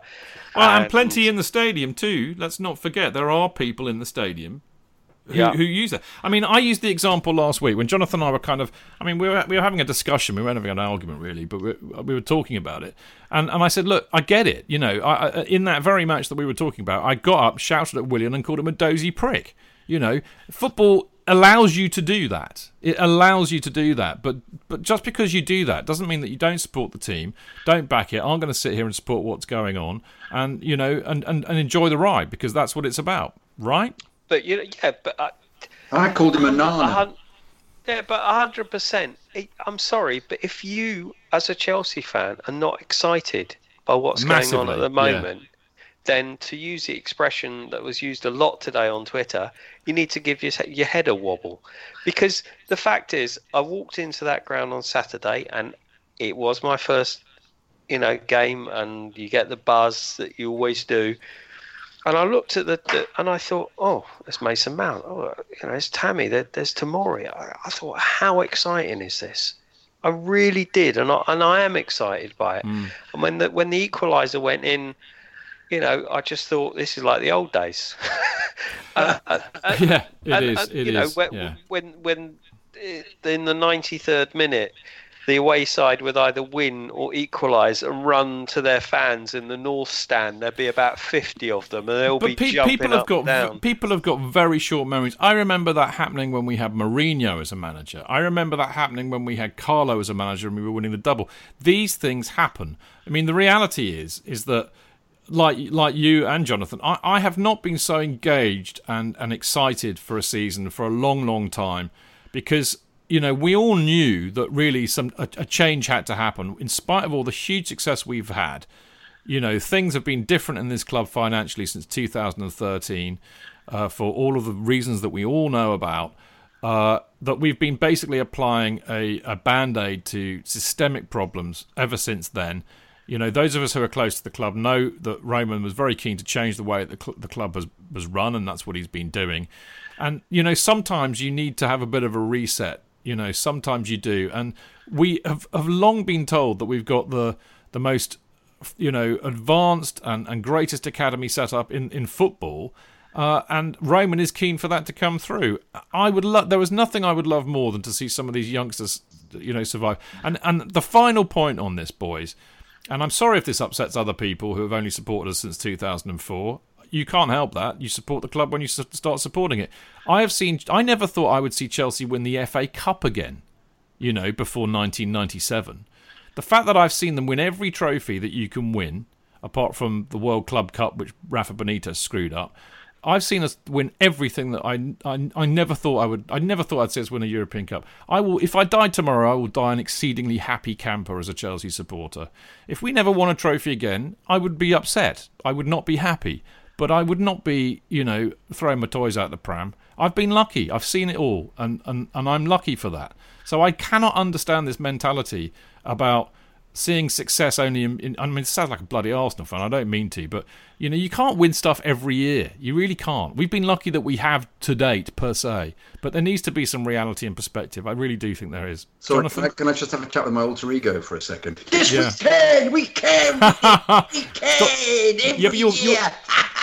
You're being Ron the Millwall fan now. I know that. Or Sopwith. No, Ron would say, no, you can't win everything. No, he'd say, Jonathan, no, you can't win everything. He also said things like, he said, that Louise, he said, I'm pleased he's gone. She's not a proper player. Not a proper I mean, the other thing, Clayton, if you don't, you have to experience the lows in order to appreciate the highs. Surely. This is a life lesson. This is not just about football. Am I wrong? You're not, but you're looking at it from a rational point of view. You're looking at it from a mature point of view. Yeah, maybe that's what it is. There is so much that, Twitter is divided into really enjoyable conversations, really enjoyable debates, and then you've got the people who abuse you. You've got the people who basically are cultists for a particular manager that we used to have, who basically are not interested and compare, to previous things. The fact is that if you think about it, our fan base, the generation below us, my son, for example, he's known nothing but success. And you have to take that into account when you're looking at their expectations. And the fact that, us three saw us when we were shite and saw a lot worse than what we saw on Saturday. We're used to it, and we're basically the statement you just made about, I couldn't agree with you more. I never thought I'd ever see us win anything, and so we're coming from there, and they're coming from, we won the FA Cup last year, we won the European Cup the year before that, we won Europe. They're basically not coming from it from the same perspective. No, that's very true. I also wonder if there's something else at play as well. And this goes across generations, it goes across backgrounds, it goes across countries, wherever you come from. But I think far too many people in football invest too many of their hopes in it. It becomes, your team winning, it really makes up for your own lack of achievement and your own lack of confidence or self-esteem or what have you. So you invest too much in it because of that. So, it becomes too important in a sense for you to win, and you cannot therefore cope with the failure as a result. Because I'm telling you now, people, like there is in life, your football team is going to lose sometimes. It's going to happen. Deal with it. Anyway, on that really happy, positive note. What does that say for Tottenham fans, Chich? They must be in despair. But I think also in a way, football fans are like dog owners. You get the dog that suits your personality. So, Tottenham supporters will always have miserable dogs. Have you not noticed that? They always have bloodhounds. It's a fact. Can be quite jolly. I think it's more. Have you ever seen a bloodhound smile? Come on, be honest. No, exactly. Its ears always get in the way. I don't know. So. Mate, I bet Clement Freud was a Spurs fan. Yeah, I think he was. I bet he was. Check it out on Google. I bet he was a Spurs fan. I think, they lived in North London. Yeah. There you go. All right, boys. What a great debate. You're brilliant. I do miss having you on the show. I think we should do this every day. I enjoy this so much. You see, this is the thing. The other thing we should appreciate, us lot, we're really lucky. We get to do a podcast every week, a couple of times a week, where we get to work through this. I say this in a therapeutic sense. We get to work through it. True. In our company. We do it in the pubs afterwards. I mean, Jonathan and I, I'm skedaddling off a bit early these days because I'm coming back to Winchester, but we get to, I saw you, Clayton, straight afterwards. It's therapeutic. I see somebody I love and it's like, there, don't worry, we'll be okay. So, we're really lucky that we get to do that. And sometimes maybe we forget that. It's when you're not with other people, when you're on your own, it's a bit different, you know, and maybe the defeats feel a bit worse. So I do have sympathy for people. And look, if you ever sat next to me at a football match, I will give you the textbook definition of losing your shit at football. Jonathan, Clayton both have. You know, I'm terrible. So I get the passion, I get the emotion, and I get the throwing the toys out of the pram. I really do. I haven't quite reached Cheltel levels, though, where he would lock himself in a dark room for a week and refuse to speak to anybody. That's a bit extreme. Anyway, we will carry on being less extreme in the next box. We're going to talk about the Champions League draw and the group that we're in, and we're going to ask who are the main threats, can we get out of the group, and what would constitute success in the Champions League for Chelsea this season. Away days are great, but there's nothing quite like playing at home. The same goes for McDonald's. Maximise your home ground advantage with McDelivery. You in? Order now on the McDonald's app. At participating restaurants, 18 plus, serving times, delivery fee and terms apply. See mcdonalds.com. Chidge. JK! In all the years you've been following Chelsea, you hardly ever miss a match, home or away. But how would you feel if you couldn't be there and it's not on TV? Oh, Chidge, I'd be bereft. Inconsolable. The thought of missing my beloved Blue Boys live. It's all too much. I know, JK, I know. It's all a bit too much, isn't it? Yes. Well, panic not. NordVPN have come to the rescue. They have? Yep, NordVPN allows us to watch any match, even if it's not on live TV here. They do? Yeah, they do. With just one click, they switch your virtual location to a country which is showing the match, and they act as your cyber bodyguard whilst online, protecting your personal data and sensitive info like card details and passwords. Oh, wow, great. But yeah, I bet that'll cost me a fortune. Actually, JK, it's only the price of a cup of coffee per month, and you can use your account across 6 devices. It's a bargain, JK, and best of all, no more tears for you.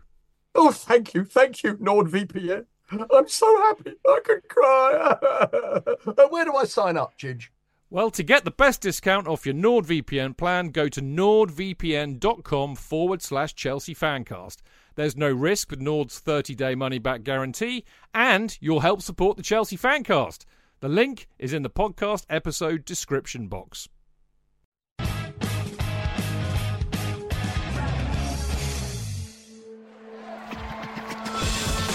Real fans, real opinions. I'm Jason Cundy, and you're listening to the Chelsea Football Fancast.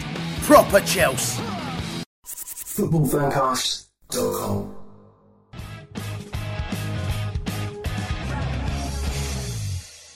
Right, welcome back. I'm Stanford Chidge. You're listening to the Chelsea Fancast with the wonderful Jonathan Kidd and the wonderful Clayton Bierman joining me tonight. We are going to go straight into... I was going to talk about Bakayoko being loaned out to Monaco. Has he gone to Monaco? Well, I thought he had, and Mason Mount and Barkley being called up to England. But you know what? There's other stuff to talk about, and we've waffled on in part 2 so long. I want to try and go to bed tonight at a reasonable time, so... that I'll just merely state that. We can talk about that next week.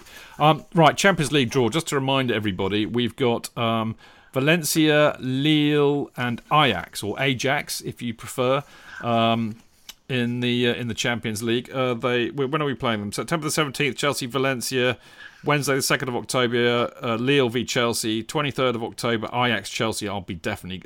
I won't be going to that one because it's away. I don't have the money. November the 5th, Chelsea, Ajax, definitely going to be there for that one. Valencia, Chelsea, November the 27th. And our last match is the home match against Lille. So it's interesting, isn't it? I mean, Jonathan, what do you think of the draw, first up, really? I think that's the way to put it. There isn't a star team in it, is there? So I don't see why we shouldn't do well. I mean, Ajax...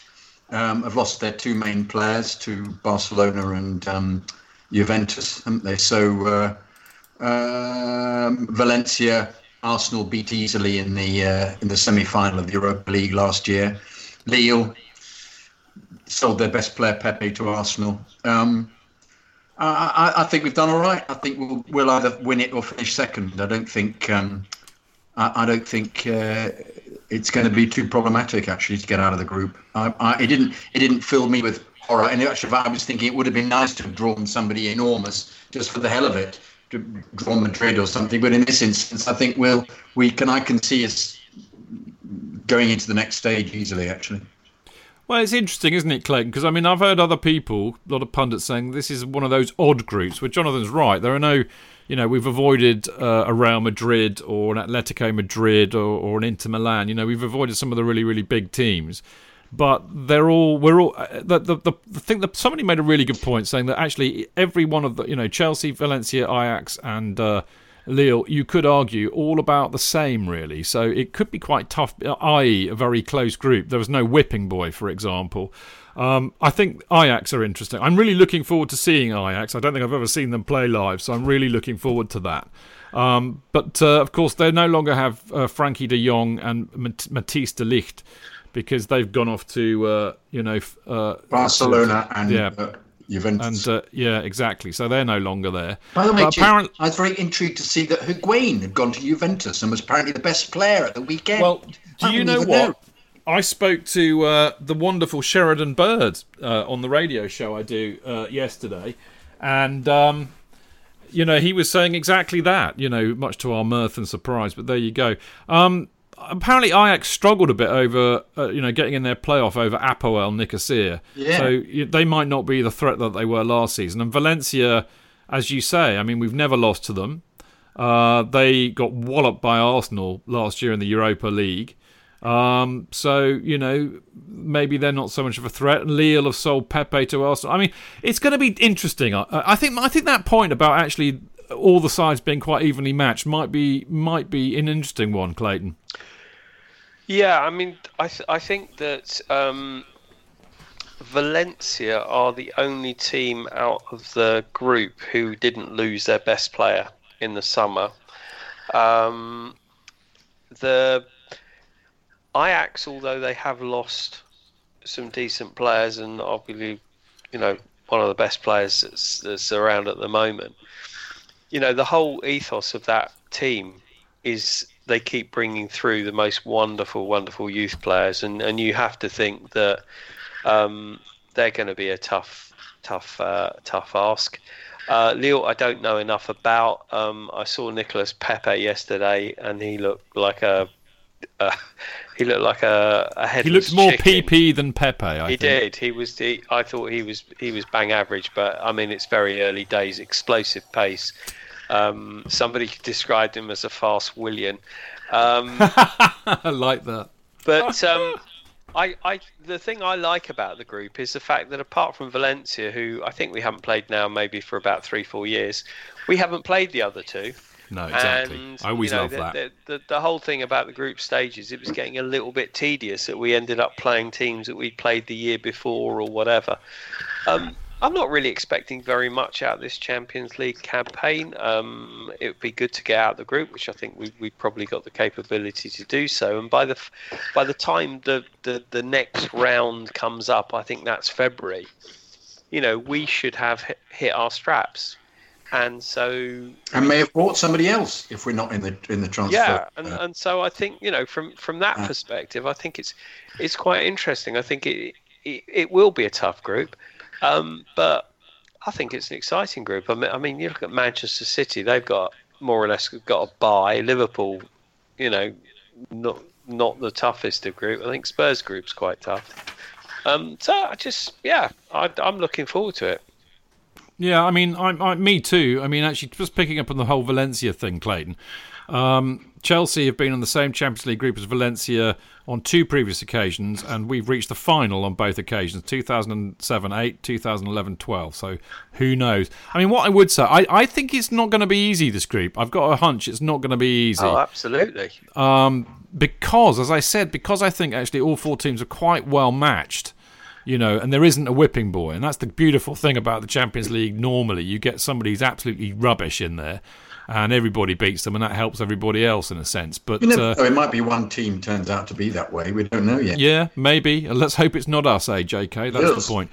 But I think if we can get through the group stage, I think then it becomes a cup competition, and anything can happen.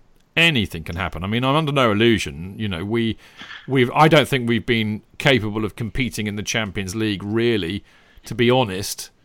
That first Mourinho season when we got to the semi-final and Atletico knocked us out, but I don't really think since then we've had much of a sniff, and I don't think we've been really capable of, when I say capable of competing it, I mean winning it, getting into the semi-final, final.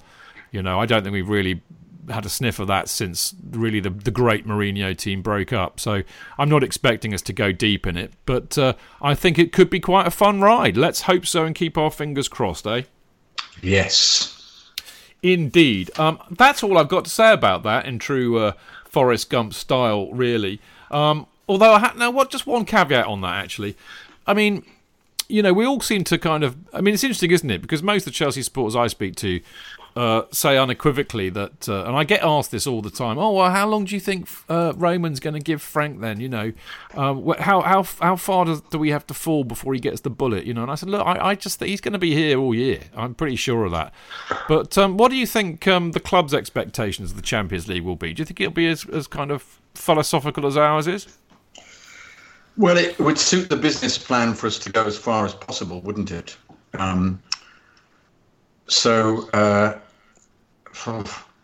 Knowing that the likelihood of us qualifying for it this year is slim, I don't know. It would suit them for us to be really successful, as always. So, but you know what? In the old days, and I say the old days when we were in it every year and doing quite well, the club used to actually budget to finish at least in the quarter-final stage. Yeah. They used to budget for that. Yeah. That's quite remarkable if you think about it. But it makes sense. Imagine being Arsenal and budgeting to finish in the quarterfinals of the Champions League. You'd be under budget every year, wouldn't you? I suppose for the outlay, then it would make sense. The amount of money they were paying the players and the players that they had. Being an elite club. But we mustn't ever forget we're one of the most famous clubs in the world and an elite club. And all right, this may be a season where our expectations are neutered, are lessened, but they would love us to go as far as we possibly could in every competition, as we know. And there's no reason to say that we, as you say, Chidge, it's a cup competition. If he starts getting what he wants better and more quickly, and we say there isn't a transfer ban by Christmas, and he buys a player or two, or who knows, we might have a decent run in it. In the same way that we might have a decent run in every competition. Yep. Who knows? You just don't know. The future is unwritten, Clayton, isn't it? But there you go. Absolutely. What I would say, mate, is that obviously the most important consideration for all proper Chelsea fans is where we're playing. And they are 3 peachy trips, I've got to say. Ajax, Amsterdam. Bloody hell. Give me some of that. Valencia in the autumn. Nice and warm. Everybody will love a bit of that. Great city too, Valencia. Nice place. And Lille, not a particularly pleasant place, but really easy to get to. So I think we've lucked out with the trips when we could have kind of gone to somewhere like Ulaanbaatar or whatever. So that will keep the European away chaps happy, I'm sure. So there we go. All right, we're going to move on because what else can you say about it really? Wait till it bloody happens, then we'll talk about it. All right, I've got some parish notices for Yal. Running for Jacob Rice. This is via the lovely Rob Thompson, but on behalf of the lovely Julio. Everybody loves Julie. Alfie, Kenny Rice, King Kenny on Twitter, nice guy Kenny, Adam M. And they are running the Great North Run on September the 8th in memory of Jacob Rice, who tragically lost his battle with leukemia in April 2018, aged just 2. So they're fundraising for Leukemia UK, and they would appreciate any help raising their total. The easiest thing to do is just to go to virginmoneygiving.com and then just type in the search bit Jacob's Joggers and you'll find their page, and then you can donate, which you jolly well should, because they're all very lovely people, massive Chelsea fans, people that I see in the pubs quite frequently, lovely people too. Talking of lovely people, they don't come much lovelier than Mr. Paul Canaville, who, of course, big friend of the show, Chelsea legend in his own lunchtime. Lovely bloke, Canners, one of my favourites. Of course, we, I need to put this on the website. I know I've announced it on here, but the Paul Canaville Foundation is what can only be described as our chosen kind of charity, the charity of choice that we kind of support kind of officially. So, everything that Canners does, we support hugely. And he's got one of his Black and Blue Legends Christmas parties coming up, which will follow on from the Black History Month. And it'll be a night celebrating past, present and future Black Chelsea players at Chelsea. There'll be a Q&A session with high-profile panel of players and celebrities socialising all night and partying till late. And if you've ever been out at Canners, you know when he says partying till late, he means partying till late. Do you remember when he was at my anniversary party? Yes, I do. He was the star of the show, wasn't he? Yes, he was. He loved it. Such a lovely man. He is lovely, man. So there'll be dancing to ska, reggae, R&B. There'll be a raffle, silent auction, and a cash bar. And I suspect all the proceeds will be going to the Paul Carnival Foundation. Now, I'm not sure about how one gets tickets, but I do believe they're being released in September. I will find out more. Okay, but it'll be on Monday, the 2nd of December. Very bad planning, Canners, to do it on a Monday night. Think about it, people. 6:30 till 1 o'clock at Under the Bridge. So we may find, if we go, that the Fancast will be on the Tuesday that week. But there you go. There have been loads of people who have signed up for Patreon in the last week. I love you all. I owe you all a message welcoming you on board and saying thank you, thank you, thank you, thank you. It's also lovely that you do. It helps cover some of the costs that I've incurred over the years, for which I'm grateful. There is absolutely no pressure at all. I've always looked at it like, I pay £1 for the fanzine every time it comes out. You could do much the same for this, and it would be great. But you really don't have to. We're carrying on doing it, whatever happens. So, the fact that you do and support us is lovely. I do try sometimes to think of ways I can pay you back. There's things like Discord, which I'm going to look into, which means we can have a live chat. I think, Jonathan, we could do our little videos after the match. I reckon we can do them directly onto Patreon. I think that'd be great. I think we need to do that. We need to make sure that that's what we do every year. Because let's face it, if we're going to do those videos, I think we should do it to an audience that kind of loves us unconditionally, rather than put it on Twitter where we get lots of hate mail. No, I'm only joking. We never get hate mail. It was considered that, what was it, Russ Saunders thought it was with a GoPro.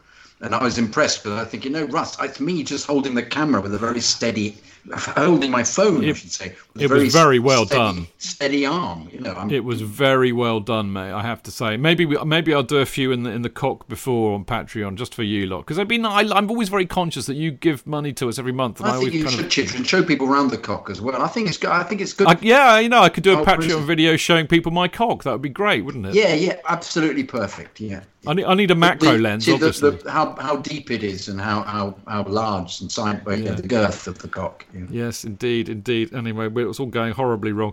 But I think, I think we could do that on Patreon. That might be quite fun. I also think that idea that we should do it like, Mel Smith and Griff Rhys-Jones, like the head-to-head. Yes. If we could figure out a way to film that, I think that would be quite funny. But anyway, I am digressing hugely. I'm very grateful for everything that you do. Dean Mears has posted, hold on while I unsubscribe to Patreon. Yes, honestly, Dean, there'll be no cock videos, I promise you, unless I get some requests, and that'll be different. But no, always very grateful for you getting involved, and I'm very keen that we get more involved with you. And of course, the Kerry banners are on their way. So for those of you who have asked for them, I will organise getting them sent out. So, donate whatever you want per show or per month. I mean, basically, you pay money and they take it out every month, so you need to watch for that. And it's at patreon.com/Chelsea Fancast. There you go. Chelsea Supporters Trust. As ever, my quick plug for the Trust. Join it.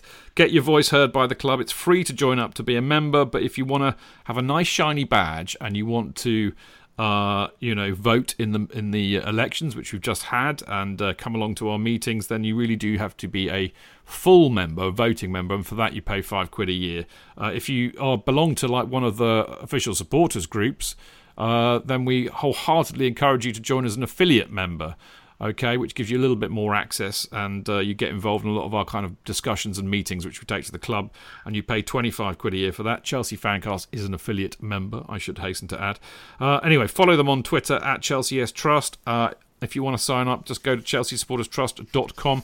While I'm talking about the Trust, it was announced last week that there will be, this is fantastic actually, Cliff Auger has organised this together with Mark Meehan and Hammersmith Council, but there will be a sleep out Now, what does that mean? It means that basically we will be sleeping in a sleeping bag all night in the East Stand, freezing our bollocks off to raise money for Oswald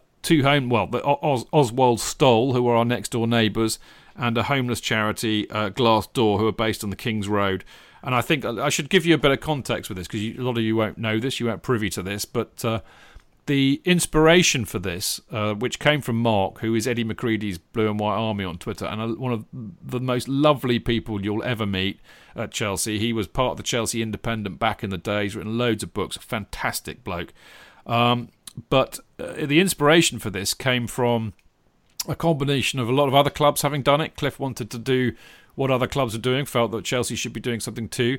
And the reason we're doing it for the homeless is because it was inspired by the wonderful, much missed, and I'm very proud to say somebody I knew fairly well and worked with, and that's Ray Wilkins, who was my first Chelsea hero. And of course, as we know, Ray tragically died last year. But a story came out shortly after his death because some bloke phoned up Talk Sport, and it was actually a guy who had been homeless and was outside West Brompton Station. And if you've ever been to London, I'm sure it's the same anywhere. Sadly, we all find it too easy to walk past homeless people, but Ray didn't, because Ray was that kind of guy. And he sat down. Not only did he sit down with this guy and talk to him for 20 minutes, he gave him 20 quid. He went to a cafe and got him some food and did what you need to do. He engaged with this guy and treated him like a human being with a bit of respect and compassion. And Ray was that kind of a guy, one of the most lovely people I've ever met. And we felt it would be really fitting when we did the Chelsea one that the money would go to a homeless charity, kind of to honour Ray as well. So that's why we're doing it for the homeless. Easy to find out. If you're on Twitter, just go and follow Chelsea Supporters Trust, Chelsea at Chelsea S Trust, or go to their website, chelseasupporterstrust.com. You'll find out all about how to get involved with the event. I mean, basically what you have to do, if you're interested in doing it, you let us know. And then you have to pledge to raise a minimum of 100 quid, which you can do through Just Giving, I believe. The information's all on there, but it'll be on Saturday, November the 16th. And I would imagine there'll be quite a few interesting Chelsea faces there that you'll end up sleeping with. So if you've ever wanted to sleep with some of your favourite Chelsea people, this is your chance. I'm not missing out on that, Clayton. What about you? I'll have to check my diary. Indeed. Jonathan? Can you bring your butler so we can have some kind of brandy on tap? No. Chidge, I'll be sending my butler. Instead of you. On your behalf. Exactly.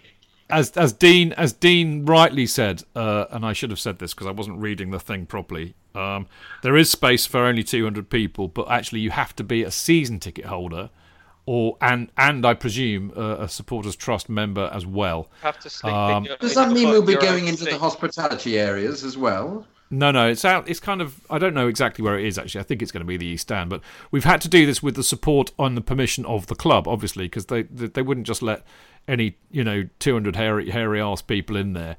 That's why you have to be a season ticket holder and a CST member. So there needs to be a bit of kind of control there, and that's what's going on. But do check it out, and if you can come along, do. If you can't, then just support people you know who are. I mean, I'll be doing it, so you can sponsor me.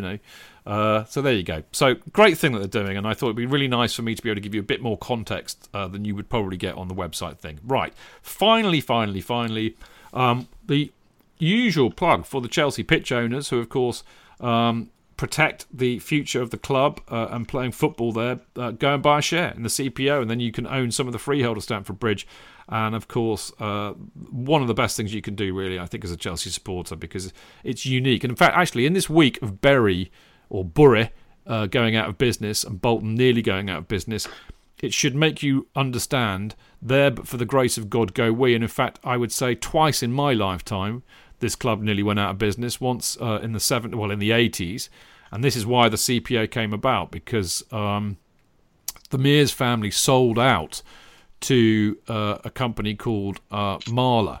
Was it Cabra Estates as well? Well, it then became Cabra Estates when Marla went bust in the early 90s due to the housing crisis. But what happened is that they split. Basically, they sold the freehold of the ground and also the club, so they were separate. And what Bates did, when Cabra went bust, he basically made sure he got the freehold back from the creditors, and at that point he set up the CPO so that anybody who owned the club in the future would own the club, but not the ground, therefore protecting it forever. And we have something that no other club has at all. So, Roman is brilliant, blah, blah, blah, blah, we all know that. But if we didn't have Roman, we had somebody else, if they decide, you're sitting on millions and millions and millions and millions of real estate value at Stamford Bridge. It's in the heart of one of the best, if not the best part of London.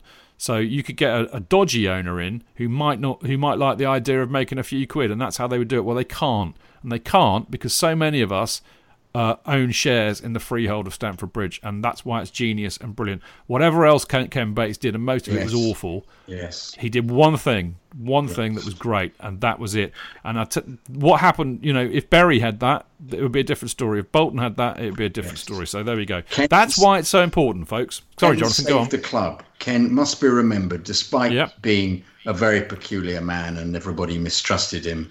His policy over saving the club was genius, completely genius, even if it meant that he then managed to make a large amount of money out of it. Good luck to him. He saved the club, and he'll always be remembered for that. And if Bury had somebody like him with his acumen, they would never have gone under.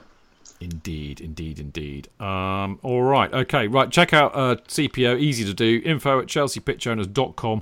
Check out the official Chelsea website and just put in Chelsea Pitch Owners in the search engine, and of course follow them on Twitter @PitchOwners. Unless Clayton is busting to say anything, I'm going to move on. Nope. Okay, good stuff. Right, part 4 coming up. We've got loads of emails. Alex Woodhams on the captaincy, Bryce Winchester on supporting from Australia, Lloyd Torrey on VAR, Jack Vasso out on where to go on a match day, and Greg Donate just checking in from Oz. We'll be back in a sec.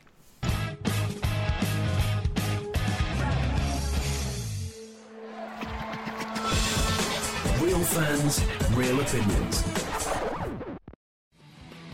I'm Jason Cundy, and you're listening to the Chelsea Football Fancast. Up the Chelsea! Footballfancast.com.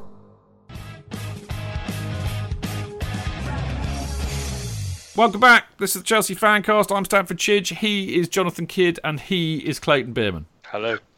Lovely stuff. Right, this is one of my favourite parts of the show. Always is, actually. I love hearing from people. We get some tremendous emails in, and this week is no exception. And the first one befalls, of course, to the greatest voiceover artiste of our age, Mr. Jonathan Kidd. This is from Alex Woodhams. Hello, Alex. Hey guys, was at the bridge yesterday. Great to be back in there after living away for so long. 24 hours on, I still can't contain my frustration with Captain Dave. He's been poor for so long now, still severely lacking leadership skills, as well as the sharpness that used to characterise his game, as we have indeed been discussing. He gave the ball away no less than 20 times yesterday, 3 times more than any other player. Amazing when you consider Barkley started the game. So, Chidge, there are other people noticing Barkley as well. I really can't wait for us to have a decent alternative to replace him. My question is, who would you choose as your alternative captain? Personally, my choice would be Jorginho. He came around the ground at the final whistle yesterday. I thought it showed a touch of class to stand in front of an extremely disgruntled fan base after the game yesterday. Dave walked straight down the tunnel. In fact, that's cheers, Woody. That's rare for Dave, isn't it? Because Dave normally is the last to get off the pitch, absolutely regularly. He normally is. So he clearly isn't happy with the way things are, and that's maybe he's frustrated with his own performance. Yeah. But then why would that force him off the pitch early? Ashamed. Possibly. Very angry, Angry, yeah. Exactly as Clayton said, maybe he's ashamed of his own importance. I mean, we've all done it. I mean, look, we were talking about it off air a minute ago when I stormed off at the cricket because Ben Stokes played an awful shot and pissed me off, and I went and hid in the bar for the rest of the day. So, we all suffer from that. I mean, JK, sorry, go on, Clayton. I was just going to say, the one alternative to Caesar at right back is Rudiger. Rudiger plays for Germany there. So, he could play at right back. Tamori, you've got in the middle, and obviously Christensen and or Zuma. So that, until Reece James is fit, or even after Reece James is fit, there is another alternative at right back if we're going to give Dave a rest. That's very good, because you're right. He does indeed play right back for Germany. Yes. Very good. What about captaincy though? Alex says Jorginho. JK, would you be a fan of that? I don't know what his status is in the dressing room. But if he's got what his English is like, because if he can't communicate with everybody, it's not a great thing to have. I think a punch often kind of overrides any language difficulties. Do you reckon? Oh, okay. Yeah. I must remember that. Punch them. Just get a punching stick and punch them if they don't understand you. Yeah. I mean, I'm really warming to Jorginho, as I said earlier on, but I'm not sure he's really quite ready to be Chelsea captain. You need. Maybe. You could say the same thing about Rudiger because they've both not been there for that long. I have long said, and people who listen to this show will know this. But I've long advocated for Rudiger to be captain. I mean, call me old-fashioned, I am, but I like somebody who's a bit blood and thunder, and I've loved Rudiger's attitude when he plays in a Chelsea shirt. He gets into people, he shakes his fist, and he means it, and I like that. I like a leader like that. He's clearly and obviously a leader. What is it Marco used to call him? Der Panzer, so... I would be well up for Rudiger to be the captain. He also, I know he plays right back. He obviously plays central defence for us most of the time. I think that's important. That I quite like to have a central defender as the captain. I think that, they see the game in front of them. They can kick people up the arse literally. I would be very sorry for Dave because I think he clearly has qualities that we perhaps don't see on the pitch, but that we don't see off the pitch that make him a very good captain. As Jonathan or Clayton said earlier on, he's been a captain for 3 managers, so he must have something. But for me, Rudiger is a natural leader, and I would be in favour of that. As for Jorginho, there's some really positive comments coming on here. Mark says Jorginho is a leader on the pitch. I agree with that, but it doesn't mean he has to be captain. I think that Rudiger has a bit more oomph about him than Jorginho. Dean Mears says he sat in the vice-captain position in all the team photos. Well, that's great. I think, you need a lot of leaders, Clayton, don't you? Remember when we had Frank, Didier Drogba, Ashley Cole, John Terry, Michael Ballack, Petr Cech, all in the same seat. They were all capable of being captains. They were also all captains of their national teams as well. Yeah. All leaders, yeah. So you can't have enough. I'd give Rudiger a go. Definitely. Alan Mays, or I saw Alan Mays score, who of course gave me a wonderful T-shirt which you might have seen on Love Sport a while ago. Said Dave did not just walk off the pitch; he clapped us where I was. So that's interesting. I couldn't see from where I sit, mate. So forgive me for that. But Jonathan, he says he did clap. Good. That's his norm. That's what he normally. Yeah, I'd have thought so. With that, is that all we have to say about that? So I can put that one to bed. Yes. Yeah. Yes. Well, okay, Alex. Great question. By the way, I'm well up for this. I love the emails of you lot telling us how you supported Chelsea and all that. Everybody loves hearing that. But I also love ones like the one from Alex who asks us a question, because then we can all get involved and have a chat about it, which is kind of the point, really. Is it? I've got the next one, haven't I? This is a huge one, yes. Well, the reason I've got this is because it's from Bryce Winchester, who's from Sydney in Australia, and of course I live in Winchester, so it just tickled me to read that. He says, "Hello, Chid, JK, and the rest of the Fancast family. I'm a relatively new fan of the show, hailing from the opposite side of the world in Sydney, Australia. As a new listener from last season and first-time emailer, I thought I would give an introduction to myself and my connection to Chelsea. I was born in Australia, but half my family is very English, which can easily be noticed by my last name, Winchester. Absolutely. I've played football since the age of 6, and for my 6th birthday in 2001, my uncle, who was living in London at the time, sent me my first Chelsea shirt with the new Chelsea player's name, Lampard, number 8, on the back. My uncle told me the conditions to wearing that shirt meant I must always be a Chelsea fan, and I can never refer to football as soccer, as we tend to do in Australia." Good man.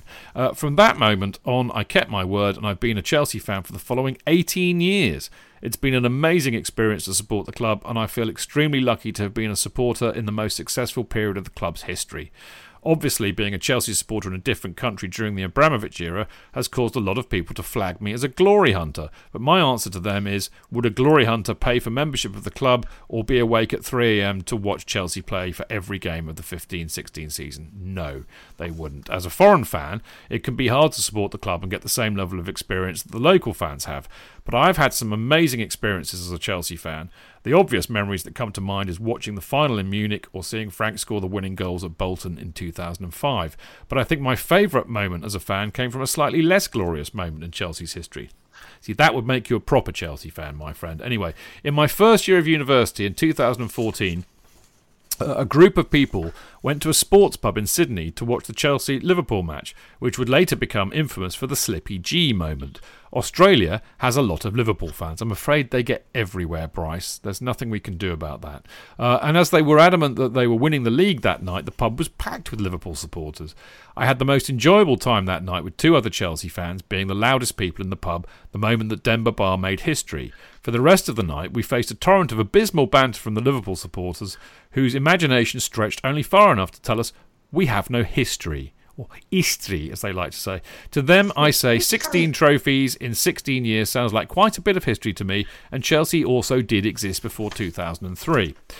Being born after the Premier League existed, I never got to see some of the great Chelsea players of the past play, which is why it's been great to discover the Fancast. Yes, because we're all old gits, Bryce, and we talk about nothing else, I know. Anyway, he says, discover the Fancast and hear about all your memories and get the insight from players of that time like Kerry. It especially amazes me to hear all the things JK remembers about Chelsea. And I'm sorry, I paused there because I know what JK's memory's like. Anyway, and I hope to one day be able to have a similar catalogue of memories to call upon. I called Martin Breinstein on Friday. You did, but I have to retract that rather rude jibe and say one of the things I like most about having JK on the show, and there are many, many reasons, but one of the things I like most is the fact that Jonathan's been watching since the very, very early 60s. To have that knowledge bank of watching the club that I love on the show with me, and I started going kind of in the 80s, and I was so drunk I don't remember any of the bloody matches. So it's brilliant having him on. Clayton too. I mean, Clayton, you started in 67, didn't you? That was my first game, yep. Yeah, so there you go. That's what I like. So there we go. Where was I? I completely lost my place. Yes, okay. I discovered the Fancast halfway through last season, and it's quickly become a staple of my week. Growing up with Lampard as the first Chelsea player I knew, I feel I have now come full circle, seeing him managing on the touchline, and I'm really excited about the season to come. Finally, to end this email and stop my rambling, I would like to add my thoughts to one of the contentious topics at the moment, social media. Boo! As someone who does not have as much access to face-to-face conversations with other Chelsea fans, I think social media can be a great place for it. I enjoy exploring social media platforms to find Chelsea forums to see other people's opinions on the club and football in general, but I've quickly learned to take every comment with a grain of salt and not be triggered by a random internet troll's comments.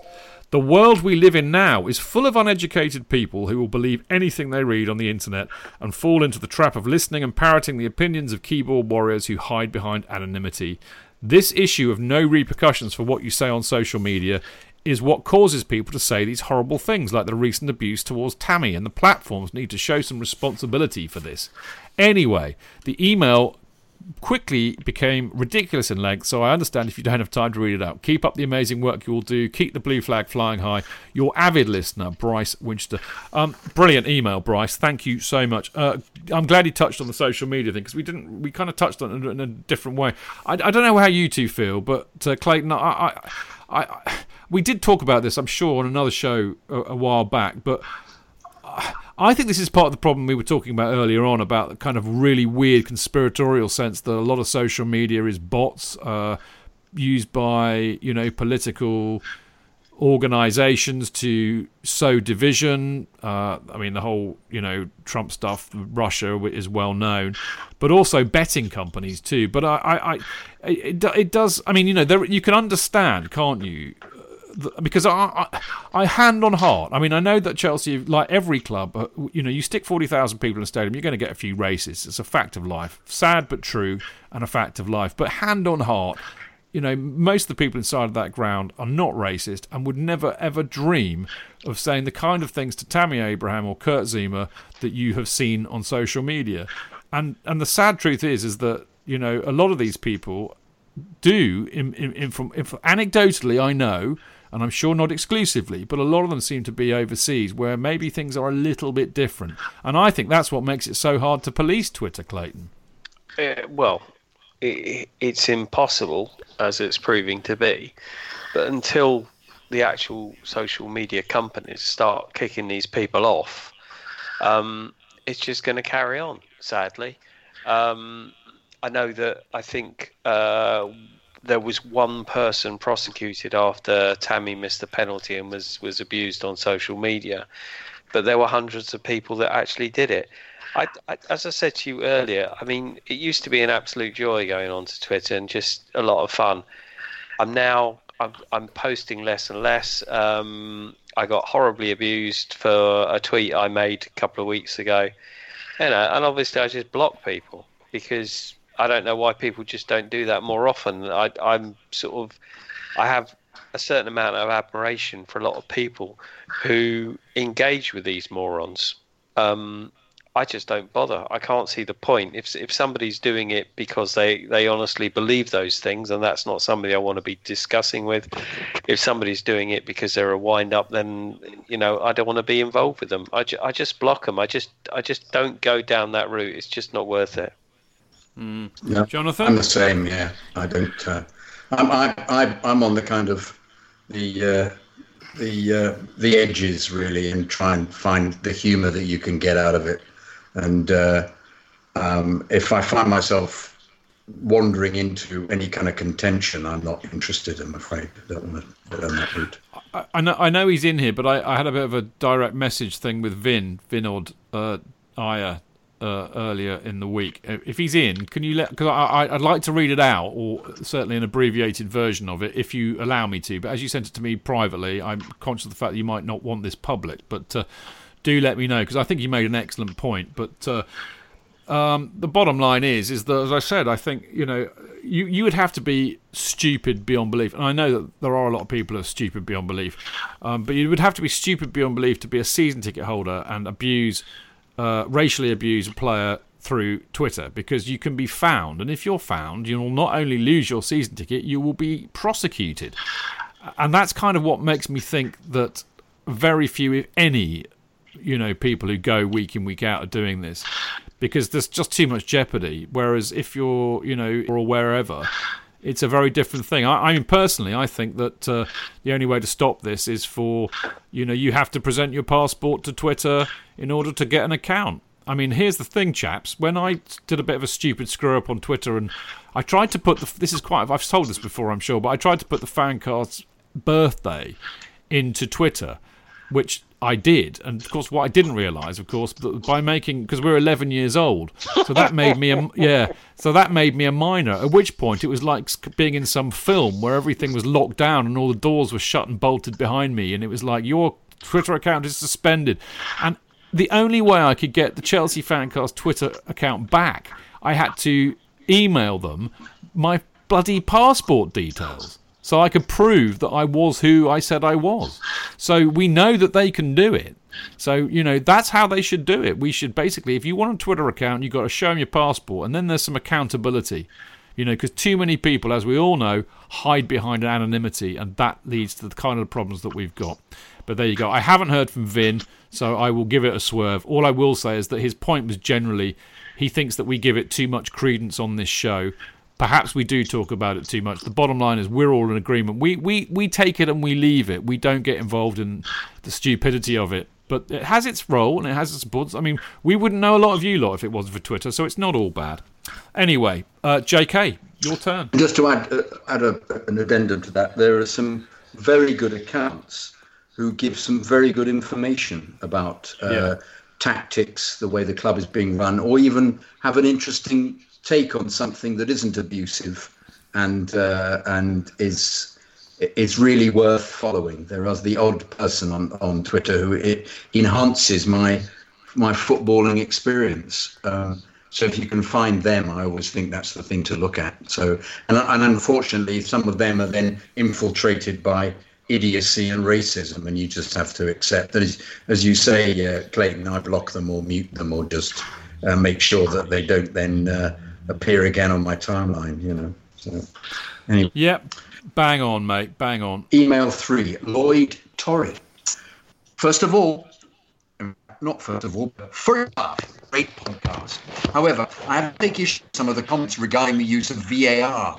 While I fully understand people's fears about changing the game we all love, VAR, like zonal marking, is an issue that needs to be considered as carefully and unemotionally as possible before jumping to any sweeping conclusions about it.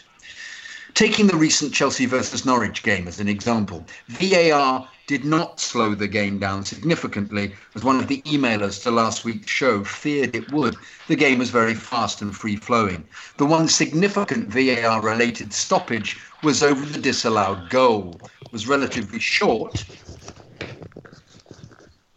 and was just poorly handled by an apparently confused Martin Atkinson.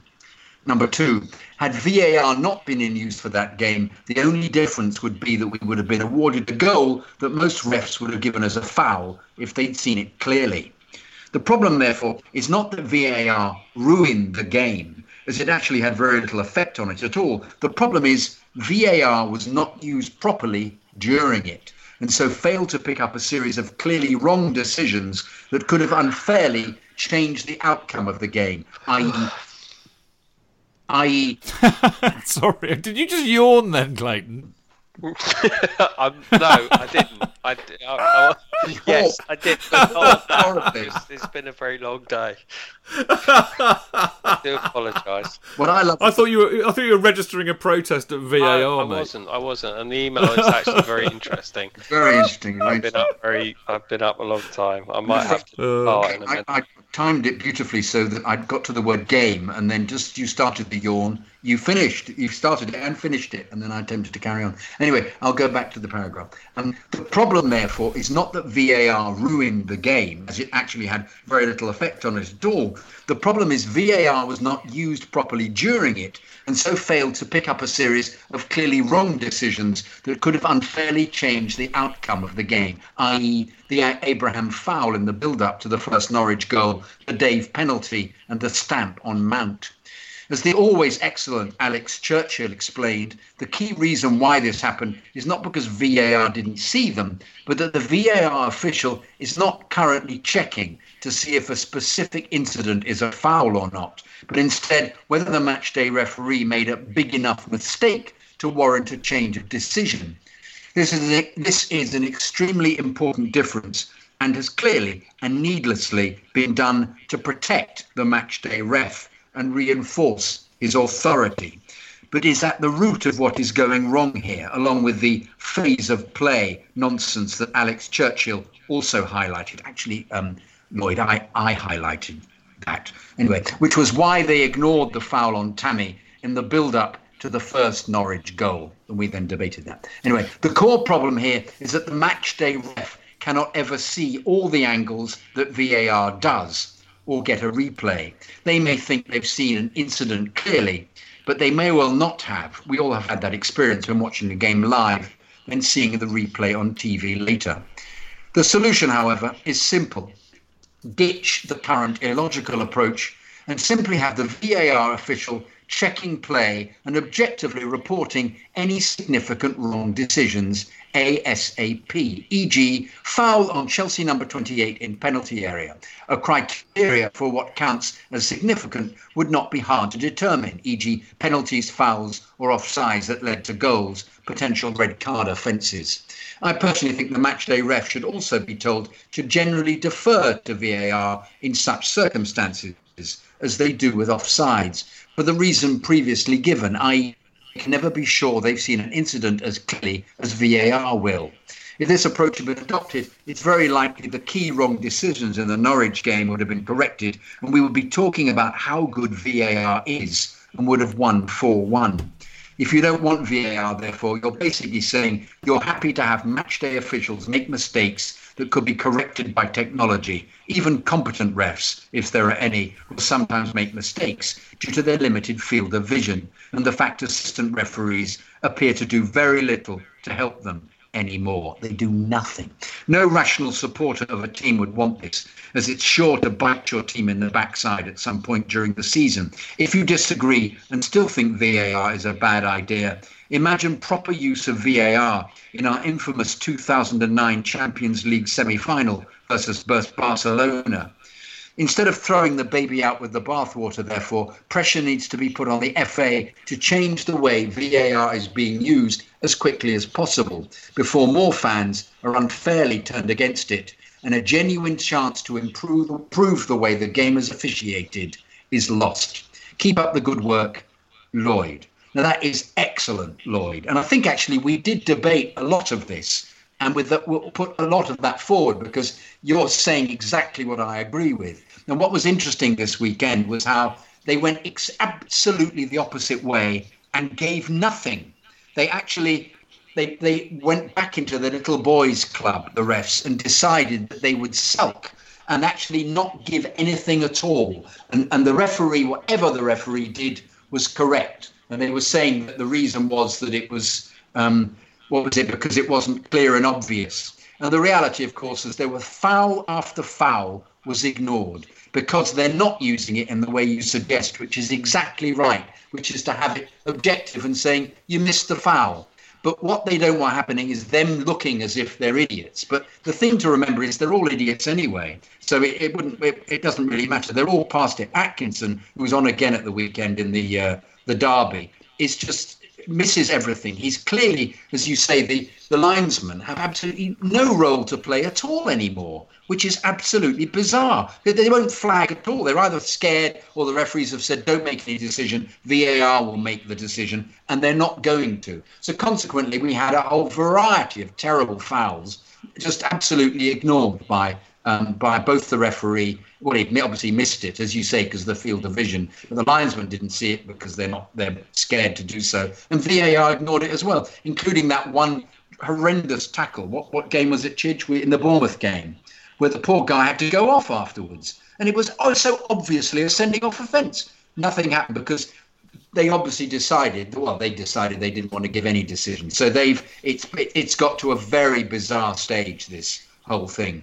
And I don't see a way out of it. I don't know what they're going to do because I think now they're hardly going to give VAR any opportunity to do anything now. Because having said that, they're all mates. But, just to sort of finish off on that, I mean, Atkinson yesterday, he gave the penalty for Spurs, and Xhaka made the most atrocious over-the-top tackle to give the penalty away, and he didn't even book him. No. Yeah, it's an absolute shambles. It is. It's a shower. It's a shower. You have to leave us now, don't you, Clayton? I have a very angry other half with a rolling pin. I've met your lovely wife. Past. There's no way she would threaten you with a rolling pin. But please send her both my love and my apologies. I've thoroughly enjoyed it, and thank you very much. Sorry we've waffled on too long. Well done. All right. No. Take care. See you soon, Bye-bye. matey. You take care. JK, I think that's a brilliant email, actually, and I think they were saying much the same on Sunday Supplement. And the point is that, here's the thing, right? In principle, I don't have anything against VAR, providing, because I love cricket. The DRS system works perfectly well in cricket. Absolutely. You get the right decisions made all of the time. Well, 99% of the time, and the crowd absolutely know what's going on. The crowd, the people who are there, we know what's going on as much as you do on TV. The same can be said with rugby and the TMO. You get the right decisions being made, and the crowd know because the bloody referee is mic'd up in the rugby. Everybody knows. Yeah. This is what the problem is with football. That this is what they need to address. They need to have consistency of decision making. They need to get the right decisions made and the wrong decisions corrected. And the fans that are there in the ground need to know what's going on. Get your fingers out of your arrogant fucking arses and sort it out. Yeah, complete arrogance. But also, I think they need to take responsibility for it, the referees. Exactly. By becoming media personalities. Wouldn't be a problem. They'd love it. They'd completely embrace that. They love the egotistical thing of being a celebrity. They'd love it. So why don't they do it? Mate. They should do it. All right, let's move on because we've waffled on for so long, JK. Right. This is from Jack Vassal. Brilliant email this. Good evening, Chidge and the gang. My name is Jack. I'm 23 and I've been a Chelsea supporter from across the pond since 2012. I'm a huge fan of the show. It helps me get the local perspective on the club and it helps me to feel a part of the Chelsea culture. The analysis and opinion... Analysis? Do we have analysis on this show, JK? I think we should stop that right away. Anyway, the analysis and the opinions are great too, especially because here in the US, a lot of the football news is just headline grabbers and finger pointing. It's nice to hear some more realistic views for a change. Being from the USA, I can read up as much as I want about my favourite team, but I feel like that does not give someone the true supporter's experience. That's why you long-time local supporters doing this show helps me out so much. Here, bloody here. I've finally made the decision to come out here to London to see my favourite team play. I'll be living here for the next few months as I continue my studies at the university's programme here in London, and I'm so excited to be close to the Chelsea action. I'm going to my first match this Saturday against Sheffield United. I couldn't be more excited. I grew up in a family that knew nothing of European football. Sorry, you did say soccer, Jack, but I've corrected that. I played at the youth level, but then moved on to other things when I was about 9 or 10 and quickly forgot about the sport. Around the time I was 12, my friends and I began to play FIFA for Xbox, and I began to have a curiosity about a sport that I knew so little about. This curiosity that started from a video game turned into a full-fledged obsession. I began to follow Chelsea for a few reasons. At the time, it seemed like the stars aligned. One of my close friends' fathers is from West London and is a big Chelsea supporter. This is what first sparked my interest. He talked about this team and players that I knew nothing about. Drogba, Terry, Lampard. His son would always have banter with some kids at school who claimed to be Man United supporters. This was followed by me discovering what a beast of a goalkeeper Petr Cech was at the time. My friends and I gave him the nickname The Tank because of his helmet and shot-stopping ability in FIFA of all things. These two things sparked my interest in the club, so I decided to venture out of the world of video games into watching a real soccer match. The first match I decided to watch, Bayern versus Chelsea in the infamous Munich final. Blimey, what a start. What I saw from Chelsea was a team who had winning ingrained in their character. Later that summer, Chelsea came to my hometown of Seattle in Washington State to play the Seattle Sounders in one of Hazard's first games for the Blues, and I was hooked. Somehow, between all of those things, I began to become attached to the team that plays their home matches on the other side of the world, and now I have my chance to watch them play live. Fantastic. Thanks for enjoying my rant. There's plenty more to it, especially involving my love for Eden Hazard, who basically began with the club when I began to be a Chelsea supporter, but I will spare everyone for now. Any suggestions on how to get the best experience out of my first match and these next few months living over here in London? Come to the P.S. Oh, I know. Well, this is the most exciting I've been for a Chelsea season probably ever, with Lampard as the manager, lots of youth and young talent entering the first team, an American playing for the team I love, and the opportunity I have to be here and experience it firsthand. It could not get any better. Well, indeed. Well, fantastic, Jack, that you loved the show and you loved Chelsea and that you're over here. I did actually email him back, JK, and said, mate, come to the Cock on Saturday and we'll see you and we'll have a pint. But he said he was going to be whizzing around, so he might not have the chance, but he's logged that away for future reference. But that's the point, Jack. The best thing to do, get into the pubs, come and meet us, go to the CFC UK stall, buy a fanzine, soak it all up. Pre-match, post-match, that's what it's all about. And occasionally the football's wonderful, and you'll enjoy that too. But I don't know how you're getting tickets, but presumably you are. But you know where I am. Keep in touch with me, and we'll sort you out, and we'll have a pint with you. How about that, JK? You get the fanzine from halfway down the New Kings Road there, the Fulham Road there. What am I saying? Halfway down the Fulham Road, near the entrance to the West Stand. Opposite. Somebody's on or opposite Fulham. The stall itself is opposite Fulham Broadway Tube. So yeah, just if he misses the stall, which is easily done actually, because you just come out and you get lured by the ground and you turn left without going right there to Marco's stall. So. Anyway, very good, great mail, Jack, and may you have many years of joy supporting the team. So, good stuff. Email 5, Greg Donay. Hi from Australia. Sorry, that was horrible. Hi from Australia. I've just discovered your podcast. Oh, it's fantastic. Thank you very much. Real people with real opinions. I don't know. I'm a bit dodgy. I'm a bit fake. I was in London, saw us play Watford at the Bridge, which was a thrill. My son is living in Fulham, so it's a good excuse to come again. Keep up the great work. Many thanks, Greg Droney. It's got Greg Droney down here, Chief. Oh, then it's me with my typo. Greg Droney. I apologise, Greg, for calling you Doney, but well done, Greg. See, that's what I call a perfect email, mate. It's short, it's to the point, and it's very nice about us. Yeah, perfect. Yeah. And what more could you possibly want? And we're both real, Chidge, which I like. We are. And I omitted to tell everybody who the email of the week was from, and the email of the week, no surprise, was from Lloyd Torrey, because His analysis of VAR was absolutely superb, I think. So well done, you. Right, thank you as ever for all the brilliant emails and for JK for reading them out. We love getting them from you. We will always do our best to read them out. It's what we do. And if you want to have that happen, then you just have to email us at chelseafancast@gmail.com. Make sure you get it in by Monday morning at the absolute latest. And Dean Mears, of course, has come up with an idea of getting them up on the website as blogs. So I think, you know what? I mean, you would only send them in if you've heard the show, I reckon. So if you send them in from now on, my presumption is going to be that you don't mind if we put them up on the website as a blog.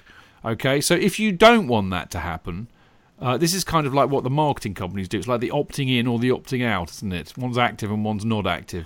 But you need to tell me if you don't want me to put it up on the website. Otherwise, we will put it up on the website. Does that make sense? I hope so. And by the way, Dean Mears has said if you pop into the CFC UK stall, you need to buy a copy of his book, Cult Fiction, which I keep telling him he spelt wrong.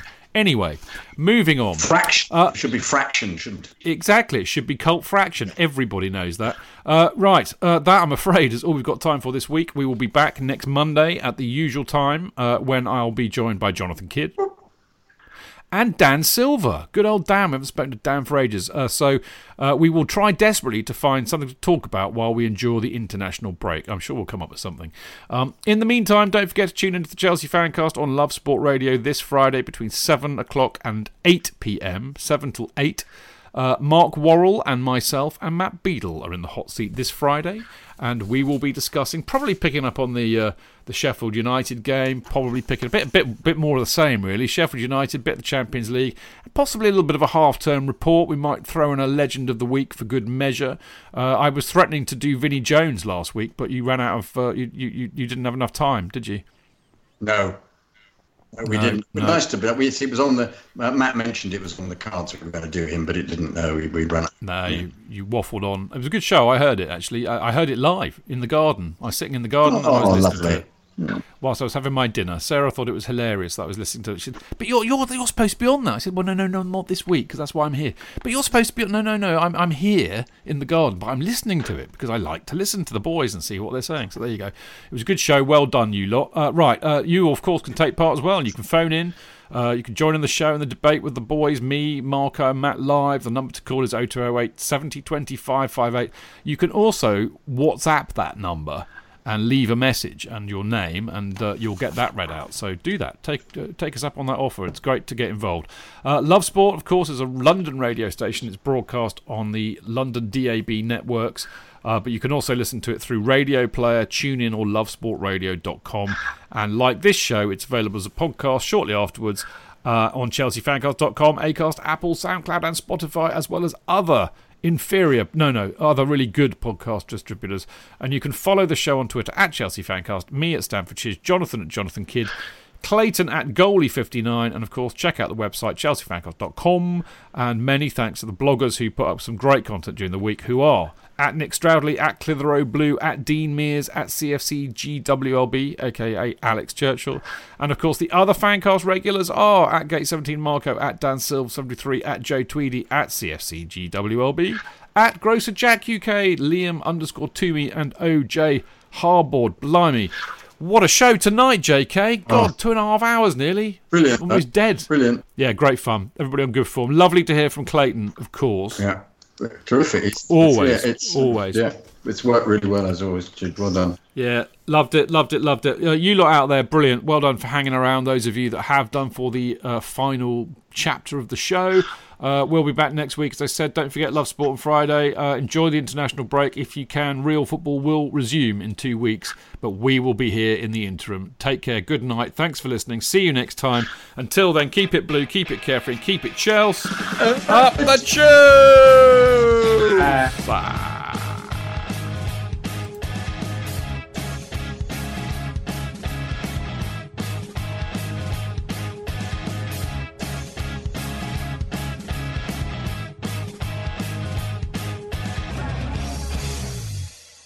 It's the 90th minute. All your mates around. You've got your McNuggets share boxes ready to go. Your mates already got booked for double dipping, and you steal the last nugget, snatching all 3 points. Perfect. Order McDelivery now on the McDonald's app. You in? At participating restaurants, 18 plus, serving times, delivery fee and terms apply. See mcdonalds.com. And there it is, that's as good as it gets on this stage. Nissan Townstar EV strikes again. It's an unstoppable van, unstoppable. Look, just fantastic. You can actually see the ProPilot technology in action. Effortless parallel parking. It moves with all the confidence that comes with a 5-year warranty. And with a bench full of all-star van experts, there's real strength in depth here. That's all-star quality. Search Nissan Townstar EV and visit your local all-star van centre to see for yourself.